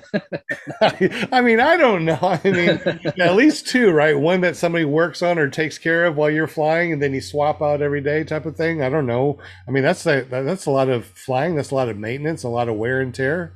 Yeah. Oh, So I had a Blackhawk Kestrel V3 with my Vitarazi on it, and that got me through all the 48 contiguous. I flew other machines that I had to fly out to those states for, and I had just my Snake for virtually all of those states. So just one glider, come hell or high with the weather, and made it work. wow. The coast to coast, Blackhawk and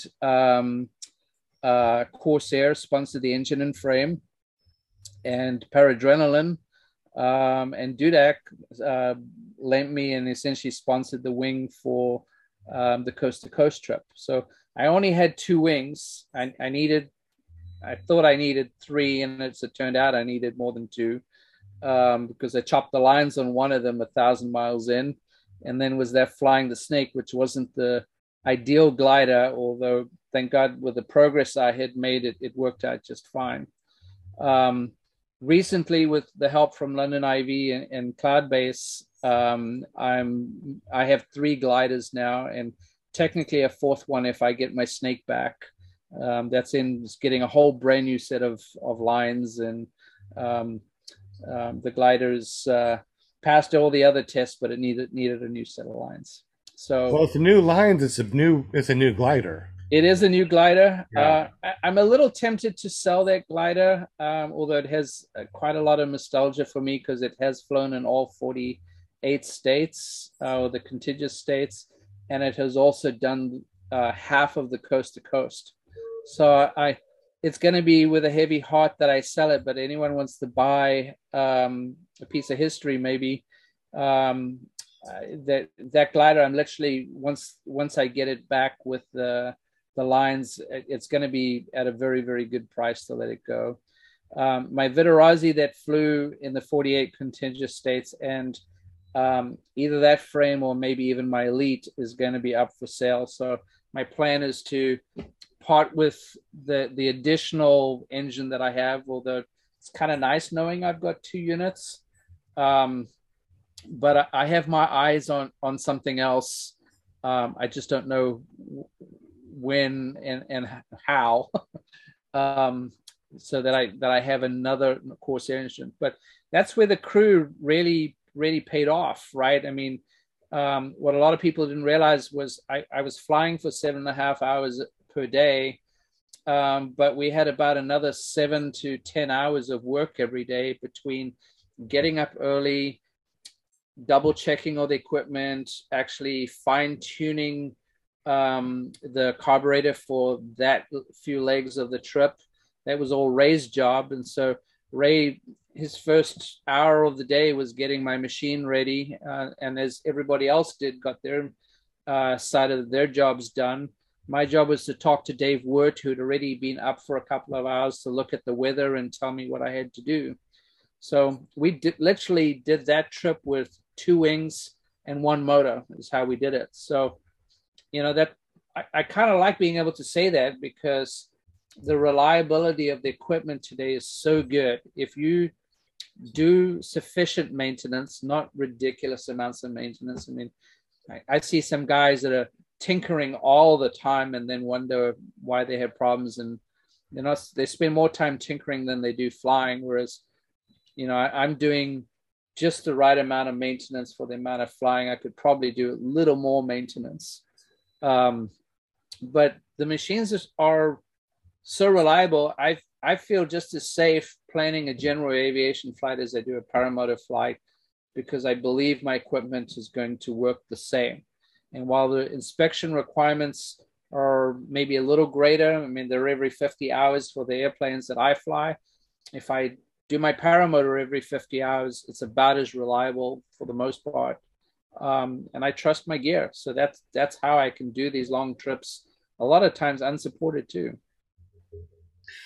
That's crazy. Now I know that we got about 20 more minutes until 9, so we've been talking for a while. I know that you said that you could talk for hours and hours, and I know you can, but we'll try to wrap it up here in the next 20 minutes. That everybody has lives. I mean, we got to go back to somebody and something, right? I mean, can't just stay on here forever. I wish we could. But anyway, yeah, oh yeah, real quick, any questions in the super chat? Any questions on the panel for Harley? I think we lost the audience. I talked too long. No, that's what they came here for. They came here for you, bud. Yeah, it's been fascinating. Absolutely fascinating. Really enjoyed. Yeah, I mean, perfect.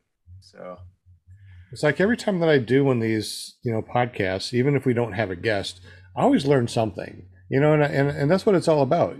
This is about just learning, telling your experience on what you're doing, learning from other experienced pilots. And Harley is very experienced. I mean, he hit every state already went across the whole United States. I mean, I would love to be able to do what you do. I mean, I love listening to you because, I mean, it gives me that hope that maybe one day I can follow in Harley's footsteps and fly from coast to coast. One of these days I might hit, at least the 48 states. Well, I think my comment to that is, yeah, we all have commitments and, other things that get in the way. But if it's something you really want to do, I think what I hoped I demonstrated was that what I did was 100% accessible to almost anybody.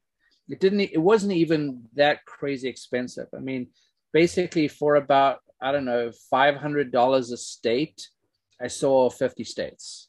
That's pretty amazing, and got to fly in them. So it didn't cost that much money. And sure, it took 7 months. I could have done it in 2 or 3 months. I wish I'd taken twice as long. So, my encouragement to you and to anybody else, maybe chew it off in smaller pieces, but go do it. It's very accessible. And it's not anywhere near as expensive as you might think it is. Yeah, the bigger trips and that kind of thing, they're more difficult, but pick the stuff you can do on your own. You really don't need an entourage. And sometimes it's just quicker and easier to do it that way. There's a lot of places out there to fly. Yeah. I'm here to fly. I've been trying to figure out. Do it. I mean, and that's, as I said, what I hope to demonstrate was that anybody can do this. I'm never going to be, Matt Minyard or, some of these other guys that, even Judson is coming so far in some of the maneuvers that he is doing. I'm never going to be that kind of a pilot. Yeah, I'm developing skills very slowly, but I'm an XC pilot because I sit in the seat and I go places, and that's the fun. I think so too. To me, it's the adventure. I mean, me as an old guy, I want to get up there, look around, fly around, check things out. XC, I love that. 2.5 hours, 2 to 2.5 hours every time I launch. I'm up there. Unless it's cold, then it's like maybe 20 minutes because my hands are frozen. But I during the summertime, absolutely. In the morning, burn 5 gallons of gas going out and flying. If it's a good midday, might do midday. But in the evening, I'm going to go out and burn another 5 gallons. I mean, right. I love to fly, but just like you said, I'm not going to be doing wing overs and flips and twists and barrel rolls and infinites. That's not what I want to do. I like the XCs. Anybody that's listening, do you guys like all the acro stuff, or do you like the cross country, or just buzzing around your LZ? Let us know in the super chat what you like. Will, what do you like as far as flying? Are you an XC guy or? I'm more of a low and slow kind of low guy. And slow? Like mm-hmm. Close to the ground and carving some fields, and I tell you, the sport is just, it's amazing, and you don't appreciate it until it's gone. And by that I mean I've averaged 5 flights a day for the last 2 years. No, I mean 5 flights a day. Wow. 5 flights a week for the last 2 years, but I've only flown twice in the last month and a half. because of my leg injury. So so I'm back up, and it's just like, oh man, yes, this is why I love this sport. Yes. So yeah, I mean, I want to see this sport go on and become a success, and just I defend it with a passion, and Yes. we have to. I mean, we're on the verge of something that it's going to be huge. It's obvious. It's just going to outgrow itself, you know. So I want it to grow right and in the right direction, and I want it to be safe, you know, so the kids can do it, you know. I mean, I want them to feel what it is that I felt up there. And it's so neat too when you go to like a fly and you see, 8, 9, 10-year-olds flying paramotors, which is amazing. Yeah. Yeah, I think Jade, she's got a 14-year-old coming on her show, who flies. And then of course, Fly It Wyatt. He was 11 when I met him at. Was it 11? Okay, I was trying to. Yeah, I was trying to remember Fly It Wyatt, how old he was, but yeah. Yeah. It's pretty funny because he was at Salton too, and I had met him right before his first official solo ride. And he's such an incredible inspiration, really. Way older than his years. He was driving a car down at Salton, and his mom was like, well, prefer him to be flying. He knows what he's doing up there. So you have talked to him. So I mean, you hear all these, I don't know, words coming out of this little boy's mouth that doesn't seem like it should be coming out of this little Sounds like an adult. And can you imagine if we started flying when we were 10 years old? We should all be that lucky to have been sitting next to Matt Minyard for so many years. I mean, yeah, he has a way. I mean, he can articulate things about gliders that most of us can't, and that's pretty cool. Yeah, it's impressive. He knows his stuff. Any chance you'd be making it out to Bad Apples this year? I really would like to. I almost came out last year. I wanted to do Endless Foot Drag as well. I got to find a way. The problem is I have a business that's finally recovering, and I really do. I want to just goof off and go flying, go do all these things. Yeah. But it's a constant battle. But I think I'm going to find a way this year to do it. I think things are recovering where, as much as I would like to make a little bit more money and be able to do some more cool stuff, I'll sacrifice the earnings in a heartbeat to go do this flying. So the problem is it's such a long way to drive, especially with the camper, and I really need to build a van out. So one of these days. Right. Awesome. Even Oshkosh is difficult. It's 30 hours of driving each way, and it just costs a bundle. Yeah, that's the rough part. Yeah, I think Bad Apples I'll be able to go. When is Bad Apples, by the way? I don't have that written down. I forgot. Anybody know offhand? It's in May. I think it's May 16th. Let's see. I'll tell you for sure. May of 2022. Bad Apples. May 12th through the 15th. 12th through the 15th. I will be there or be square. If I'm not there, something happened horrible, and I don't even think about it. I mean, I'm going to do everything I can to get to Bad Apples. I really enjoyed Bad Apples. I enjoyed everyone that was out there. I enjoyed flying. That open mine that had the different color water out there was great flying around. I didn't fly the different places, but they said that there's so many different places around Bad Apples that was just incredible. So I think I need to become a ferry pilot where I can ferry an aircraft across the country and basically have a free ride. That'd be really nice to be able to pick up pilots along the way in different airports. Just throw it in the airplane and keep on going to Bad Apples. The worst case scenario is maybe I just come out with no paramotor either. Just the camaraderie and getting to see everyone is really the fun part. And I've flown at that field before, so I know Huddersfield pretty well. How many people would say, "Here, Harley, use my equipment, go Yeah. fly, have fun"? I don't think anybody. No, I'm sure they would. I mean, I'm sure they would, and then they'd probably have you sign it. Can you sign my paramotor now that you flown it? Sign my wing. Yeah. Uh, I think Austin. the only thing I got to sign was my original 50 state boots, which as far as I could tell, Dave Ruff wasn't even able to auction those off. oh no! I think it cost me more to send them to him than he was able to get for them. That's funny. Austin did have a question. Well, he poses a question in the chat, and he says he's a lift paramotor. He says, "Do we want it to grow? Do we want the sport to grow?" And yeah, I mean, I don't really think we have a choice now.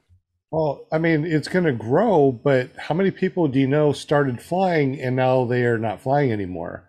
Or they're only fair weather pilots, or they've flown so much they're like, I'll fly one of these days. I mean, I'm almost to the point that, no, not really.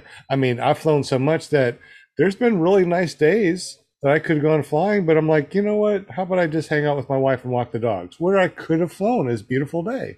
So, how many people are going to get into the sport, go fly, and then go, all right, I had fun, and stop?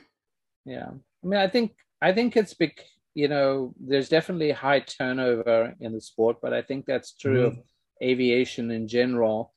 And a lot of it, sometimes people's lives transition or change, and that has an impact.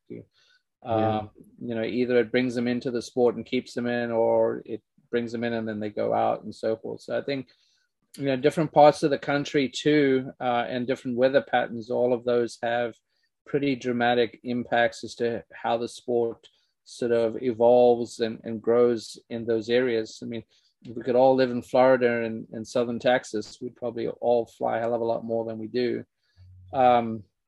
Or even fly, or even go to like school. They get a bunch of flights under the belt, and they want to buy a paramotor wing, and they got to work for the next 2 years to be able to Yeah, they pay got to for go back to school. Then they have to go back to school. But Yeah. once you pay for school, you can always go back for free, right? Right. I mean, it's probably not as big of a challenge as it is for us here in the Bay Area, but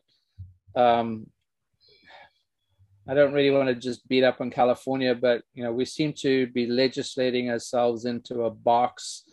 And the other thing that I'm really not liking, particularly here in the Bay Area, is that you've got a lot of Karens and Kevins that are, squeaky wheels. And it seems that what the counties and law enforcement are always doing is they're trying to, curtail, the noisy, squeaky wheel that says, oh, I don't want that activity here, or they woke me up. And, you can fly perfectly legal and even be very respectful about the areas that you fly and try not to create a problem. But, it's very, very difficult for us here in the Bay Area to get access to any land or property to be able to fly from.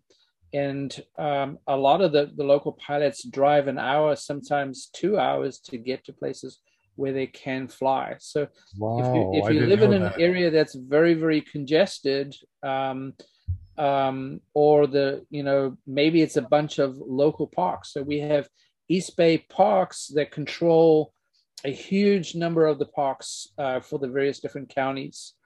And they have a rule that just says, no, you can't fly drones and you cannot fly anything in these parks. And they're set up so that the majority of people who sit behind a computer can walk. And then they lease the land out to farmers so that they can graze their cattle and they can make it good for farmers. So when we try and fly over it, sometimes they tell us we can't do it, even though we're doing it legally. And there've been a few run-ins with East Bay parks that have ordinances that aren't even legal. And they're there to really just persuade us not to go there because it's too much of a hassle and we don't want to deal with them. And they always want to find something. In fact, there was one officer one day that actually threatened like 4 of us pilots that were there. And I mean, we had her dead to rights at that point for threatening us, but she was like, I'll find something that I can write you guys up for. And, unfortunately, those kinds of run-ins, I've seen a lot more of as the sport has got bigger and there's more of us flying. And so I love flying with my local guys, but a lot of times I fly solo because it draws less of attention. And I don't get people walking up on me. The moment I'm flying with a bunch of other guys, and it just happened to me at Pinal, where, I took my crew with me, and we went there, and we went to try and find out where we could take off and where we could go and so forth without any problems. It was a NOTAM for skydivers. And I flew all the way around, did everything 100% legitimately. And then we still got walked up by some guy who didn't identify himself, who said that I flew over a federal building there, even though the charts say that it's perfectly legal to fly there. In fact, I can fly right over the Air National Guard. The only thing you can't do with the Air National Guard is fly a drone over it. Mhm. Now, no one wants to piss the Air National Guard off, so you avoid that little area. But because I flew right up to the edge and I didn't fly over this particular piece of the property, they walked up on us and basically were fairly persuasive in saying, well, we can't stop you, but we're trying to tell you we drop things out of the sky. And my argument was, well, if you drop things out of the sky, then the FAA says you have make sure it doesn't hit anybody on the way down. And so making that argument wasn't fair. But I see this more and more where, either people in authority or a squeaky wheel is making it more and more difficult. And it's very difficult to find places to fly here in the area of Northern California that I live in, which is, once again, why I like to use airports, because getting access to property is hard. So I think everyone's different and everyone's area is different and so forth, but it's tough around here. Very interesting. Yeah, I mean, our airport is right down the road, and it doesn't take me very long to pack up, go to the airport, and fly pretty much anywhere I want to. And there's other little airports all around here that I can, hop to. I can hop from this airport to another airport to different. I mean, it's farmland as far as I can see, rolling hills. We're pretty lucky over here. I forgot about you guys that are in congested areas. All you guys in the super chat, if you're still here, I mean, it's almost 9 o'clock my time. Are you able to fly from airports or fields, or what is your favorite LZ? Let me know in the super chat as we're ready to wind down our podcast now. I've learned a lot. I understand more about that ADS-B than I did before first talking to you. Safety, of course, is extremely important. I'm glad that we went over safety. It was fun to talk about the different airports, and mine is not towered, and nobody really cares what you do as long as you don't, run into anything. Thank goodness. Your coast to coast is amazing. I know that you're still doing a lot of editing, and that's going to be coming out sometime this year, right? Late this year, or when do you think that's going to come out? Yep. Greg is on his way back to Canada, I think, tomorrow, and he's going to be basically dedicating a bunch of time now that he's finished with Parajet. And once we get the edit done, the hardest part is going to be distribution, and we'll have to make some tough decisions. It's going to cost a fair amount of money for us to finish doing the edit, and so I've got to find a way to foot the bill for that. But once it's done, either it'll be the legacy I leave behind, or with some luck we'll get it distributed and try and recover some of those costs and hopefully get it out there. There'll be a part to the story that most people don't know about me and so forth. So it's going to have a human side to it other than just the flying. Do you have a time frame you're shooting for, or? Well, we said last year, I think we'll have a finished product, during the course of this year. I'm hoping by the middle of the year we'll have have something ready to distribute. The question is whether we can get it distributed this year. If you look at a lot of the documentaries that are out there that are sort of made in this style, talking about people's great adventures, sometimes it's a few years to get it distributed through any of the networks that are out there. If we rush it too quickly, then obviously the ability for us to recover the cost to finish the production becomes limited. So, do you have a GoFundMe or something like that, or a Kickstarter? There is a GoFundMe for the 50X challenge, which is still up there and running, but I haven't pursued collecting money from anybody. So I think all the money that I got during the 50-state tour and coast to coast, I landed up donating anyway to Resurgence. So, I mean, unfortunately, it's I don't know. I'll take whatever comes, and we'll find a way. I'm not worried. If you kickstarted or GoFundMe, let us know. We're all family. We would love to be able to help you. To do this project. Everybody sending $5, $10, $20 to you in the community can definitely help with production cost. And yeah, it does. I mean, I want to get something finished. So I think initially I'll take a little bit of money out of the retirement and we'll get something made. And then once we've got it made, if when we get around to distribution, if people want to help out at that point, I think that would be fantastic. You need to put it on Netflix too. We're going to try. That's a pretty challenging thing to go do, but we probably have a one-shot deal at that, and so we've got to have our ducks in a row. That'd be pretty cool. You are awesome, man. I mean, you're such a great ambassador for the sport. I mean, thank you. Appreciate that. You guys too, man. I see you guys all over it all of the time.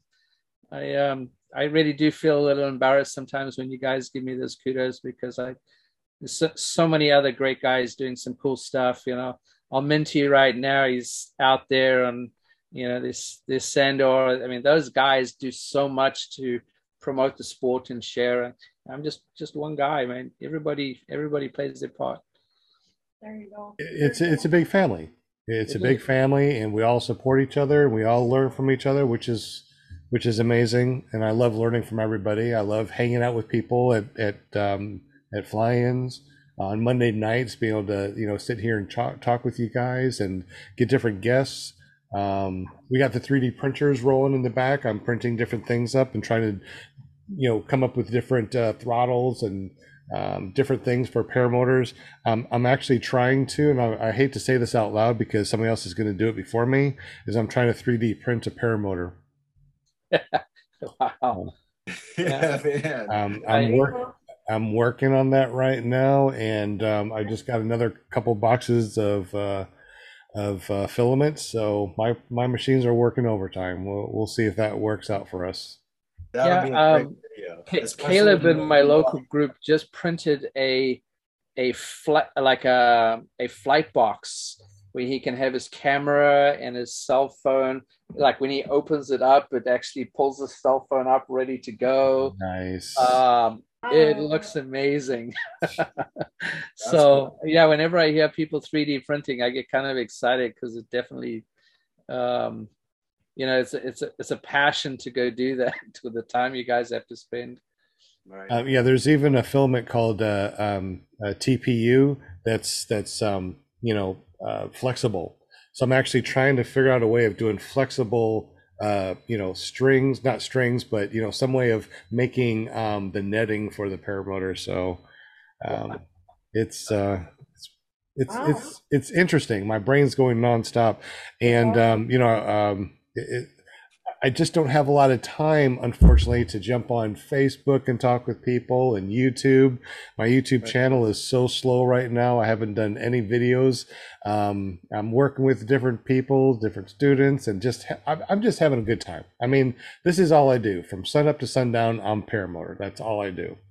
Hey, well, congratulations on 21,000, over 21,000 subscribers, Sean. That's awesome, man. Do I? Yeah. Pretty cool. Wow. Yeah. No, really? Let me go look. Are you serious? I think so. Very cool. No. Yeah, look at you, Grandpa. Nobody wants to watch my stuff. Yes, they do. Oh, You're no, wrong. not at all. I mean, they want to watch Will Fly stuff. I mean, Will Fly, your stuff is hit heavily. I mean, 3, 4, 10,000 views per thing that you put out. I put something out, it gets 10, 15, 20 views. I'm like, woohoo, 20 Yeah, views. but look at your subscribers, man. They love PPG Grandpa. Oh, I guess I do almost have 22,000. See? Yeah, see? I think it climbed another 1,000 while we were on the show. That's I'm a little behind you guys. Maybe a lot. just a wee bit, but yeah, I one of the things that I do want to do in the future here is to do not teaching paramotor how to fly, but teaching all the other stuff that people that if they do want to self-train, they at least they understand airspace, weather, the different apps that you can use. Just there's so many things that if you're looking to self-train, there's no YouTube videos that teaches you all the stuff that you don't know that you don't know.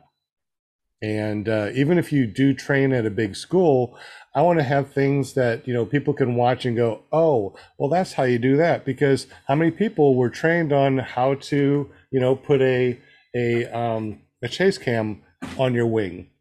How many people are learn these little small things that we learn as paramotor pilots later on, but not in the school and not online. I want to do a lot of maintenance online too, where I can show this is how you do the maintenance on a Moster 185. I'm getting that Corsair. I got a Atom 80. So I want to do a lot of things that are beneficial for the paramotor community. Yeah, that's exciting. Bill H says, congratulations, Sean. And John Wayne has an awesome idea, Harley. You can sell the video in advance. He says he'd buy it. Pre-order, yes. Do pre-orders, Harley. Yeah, man. Yeah. Yeah, pre-order this. Yeah. Let me give you my credit card right here. Go ahead, take it. Yeah. Take my money here. Here, take it all. I don't need this stuff. It's just green. It's just laying around here. But yeah, that's a good idea, Harley. Pre-order. Do some pre-orders. Yeah, that sounds great. Yeah, we keep working the strategy, and right now the big push is to just get a finished product ready to go, and we made that decision earlier this year, and initially we were trying to see whether we could get funding to help finish it off, whether we could sell the raw footage and have someone else produce their own movie from it. I have a book that I need to finish writing. Literally, I've got 2 more chapters to write for the front end and the back end, and we've got something. So it's just tough, to create the motivation and get it out there, and then hopefully people watch it or pick it up, and that's the hard part. That really is. So finished product right now. We've got to everyone should just be pinging Greg on Greg Anthony Harris. If you haven't been to his channel, then go to his channel, subscribe, and leave him a message saying, "Hey, finish this video."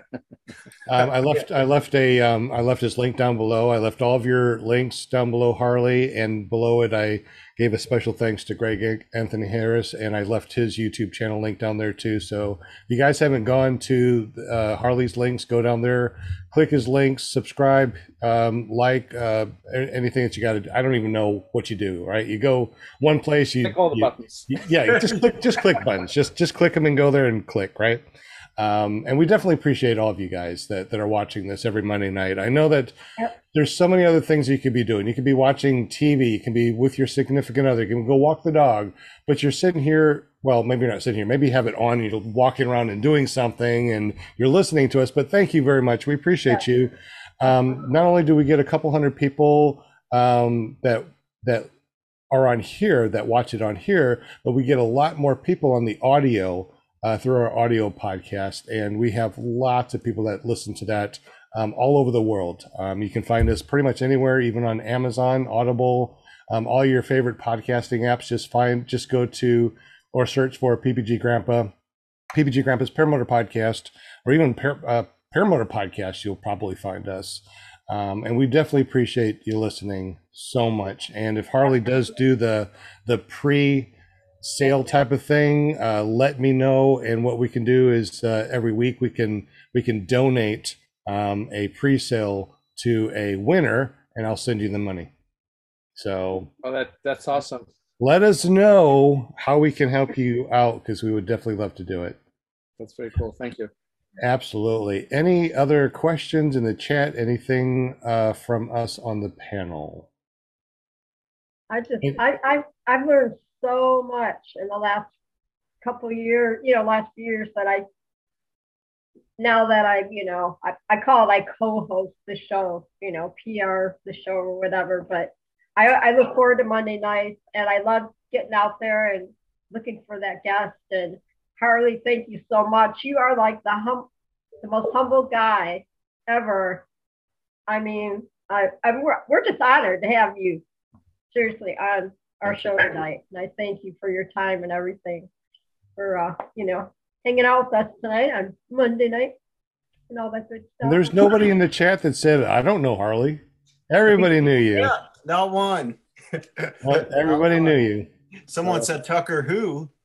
Yeah. They knew Harley. Yeah, Tucker who, but we know Harley. That's right. Absolutely. Yeah. A lot of people are excited about the show tonight, That got like, cool, Harley's gonna be cool stuff. Very good. So Harley, how do we get up with you? I know I have all the links down below, but for all the people that are listening to this podcast and they're not watching this live, how do we get up with you? And what social media do you use? Yeah, I mean, honestly, you can direct message me through Instagram, YouTube, Facebook, and even TikTok. So what do we search for to find you? Just search for 50X Challenge, and you should be able to find me that way. Yeah, I think most people hit me up through Facebook, but Instagram's pretty popular, and even my TikTok's growing. Not as fast as a few others, but it's growing. Can we Snapchat you too? I do have a Snapchat. Do you really? Is it 50X also? 50X Challenge? It is not 50X, unfortunately. All right. That's awesome. Yeah, most people probably DM me through Facebook or Instagram, but honestly, I monitor all that stuff. It eventually gets to me somehow. Awesome. Well, like I said, all the links are down below here. And when we do the audio podcast, I'll put all of your links there too. Harley, it was so awesome to chat with you again. I mean, our last time we chatted was episode 24, and now we're in season 3, episode 110.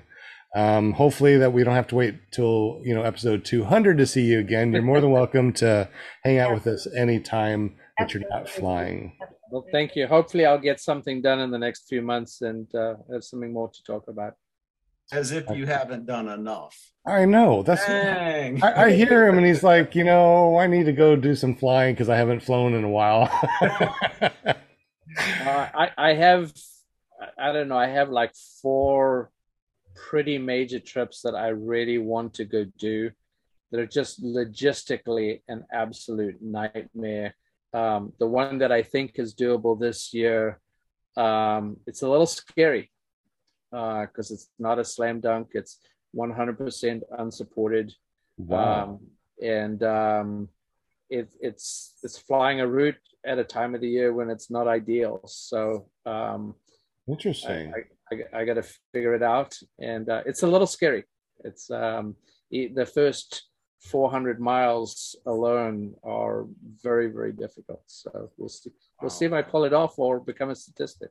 Wow. Are you thinking about doing the Icarus race in the future? I would love to do Icarus. Obviously there was a fair amount of talk about maybe it coming out here this year. So I'm down. Hopefully I don't embarrass myself. If I do it, I've got to do it well. And there's some tough people to go up against. There's some very, very talented pilots out there that have got skills. yeah, I made it look good, but if that's you've got to nail it to compete. And of course, if I do it, I want to do well. Absolutely. Well, I've always said that I want to do Icarus race. I don't think it'll be this year, but if they do start doing it again next year, thinking about it, huh? Yeah. So I'll mention this too, right? Everyone's talking about Icarus, but one of the things that I found with cross countries was a lot of people kind of find it hard to get into cross country flying because they don't have someone who can support them, or they try and do it with a couple of other guys, and of course everyone wants to fly, and so it's a little more difficult. But there are a few people now doing these adventure flights, right? I mean, you can go to One Up Adventure, talk to Travis and to Ali, and you could do a trip. Like I have an invitation, not through them, but to go to Egypt later this year. So that's an extreme one, right? But by contrast to that, you've got Jean-Francois, who has a few trips planned where you can basically go and do a 200 or 300 mile trip over a few days, and go do that kind of thing. So I think there's actually a business model out there. I kind of wish I could just pull it together and say, right, okay, well, I'm going to put on a trip from here to here, and I'll be the support crew for a whole bunch of other people to fly, and I can provide the advice to go do that. So, if you're part of a local flying group, one of the cool things with my local group is they'll do fly camping, where they'll fly 35 miles, go land and camp for the night, and fly back in the morning. Do that with your local group. There's a lot of opportunity to go do this kinds of cool things. Absolutely. There's just so many things you can do as a paramotor pilot. I mean, when I say cross country, and Will said he likes low and slow, I like cross country low and slow. It's not just I'm going to get up to altitude and fly. I'm talking about, like Will said, low and slow, go someplace, find some cool things. On my last trip, I found a abandoned truck that was half buried. Right. How cool is that? I got that on video. Flying and seeing bald eagles flying above you and below you. That's awesome too. I wish that we could talk a lot more. It's already almost 9:30. I cannot believe we talked for 2.5 hours. This is insane because it just went by like snap. Yeah, it doesn't feel like it, does it? No, that's the reason why, I think our longest podcast was like 4 or 5 hours. We just yap. All right, let's cut this one off then.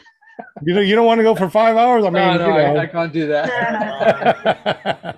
Well, once again, thank you so much, Harley. I appreciate you. 2.5 hours and like, oh, that's enough.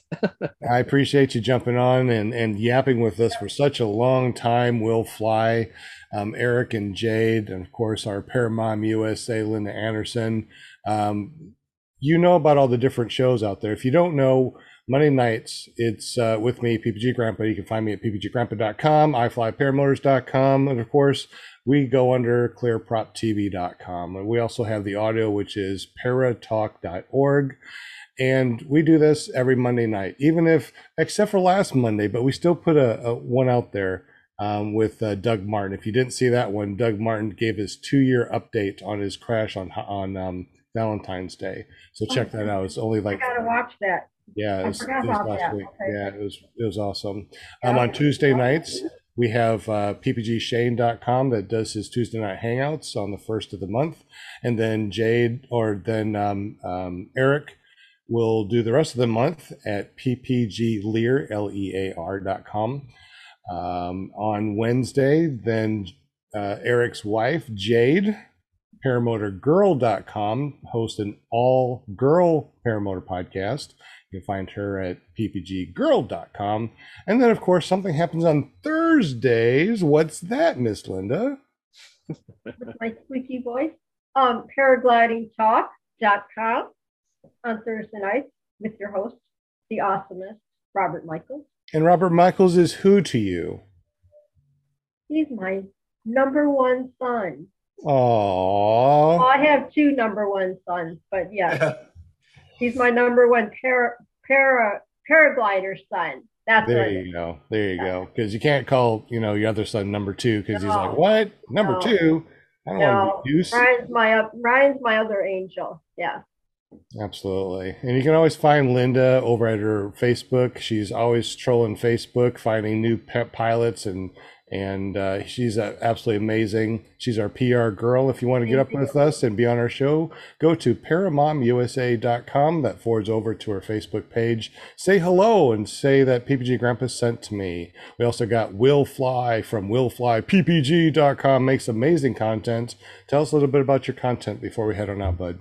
I just like to make videos about my paramotoring adventures with some corny humor. You can find me on YouTube under Will Fly or willflyppg.com.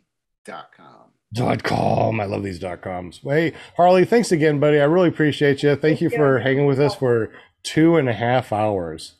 How many hours? How many hours did we go on episode 24? Do you remember? It wasn't very long. That's back in the olden days when we just, didn't go more than an hour, right? Right, I think so. All right. You guys have a wonderful evening. Thank you again, Harley. We appreciate you.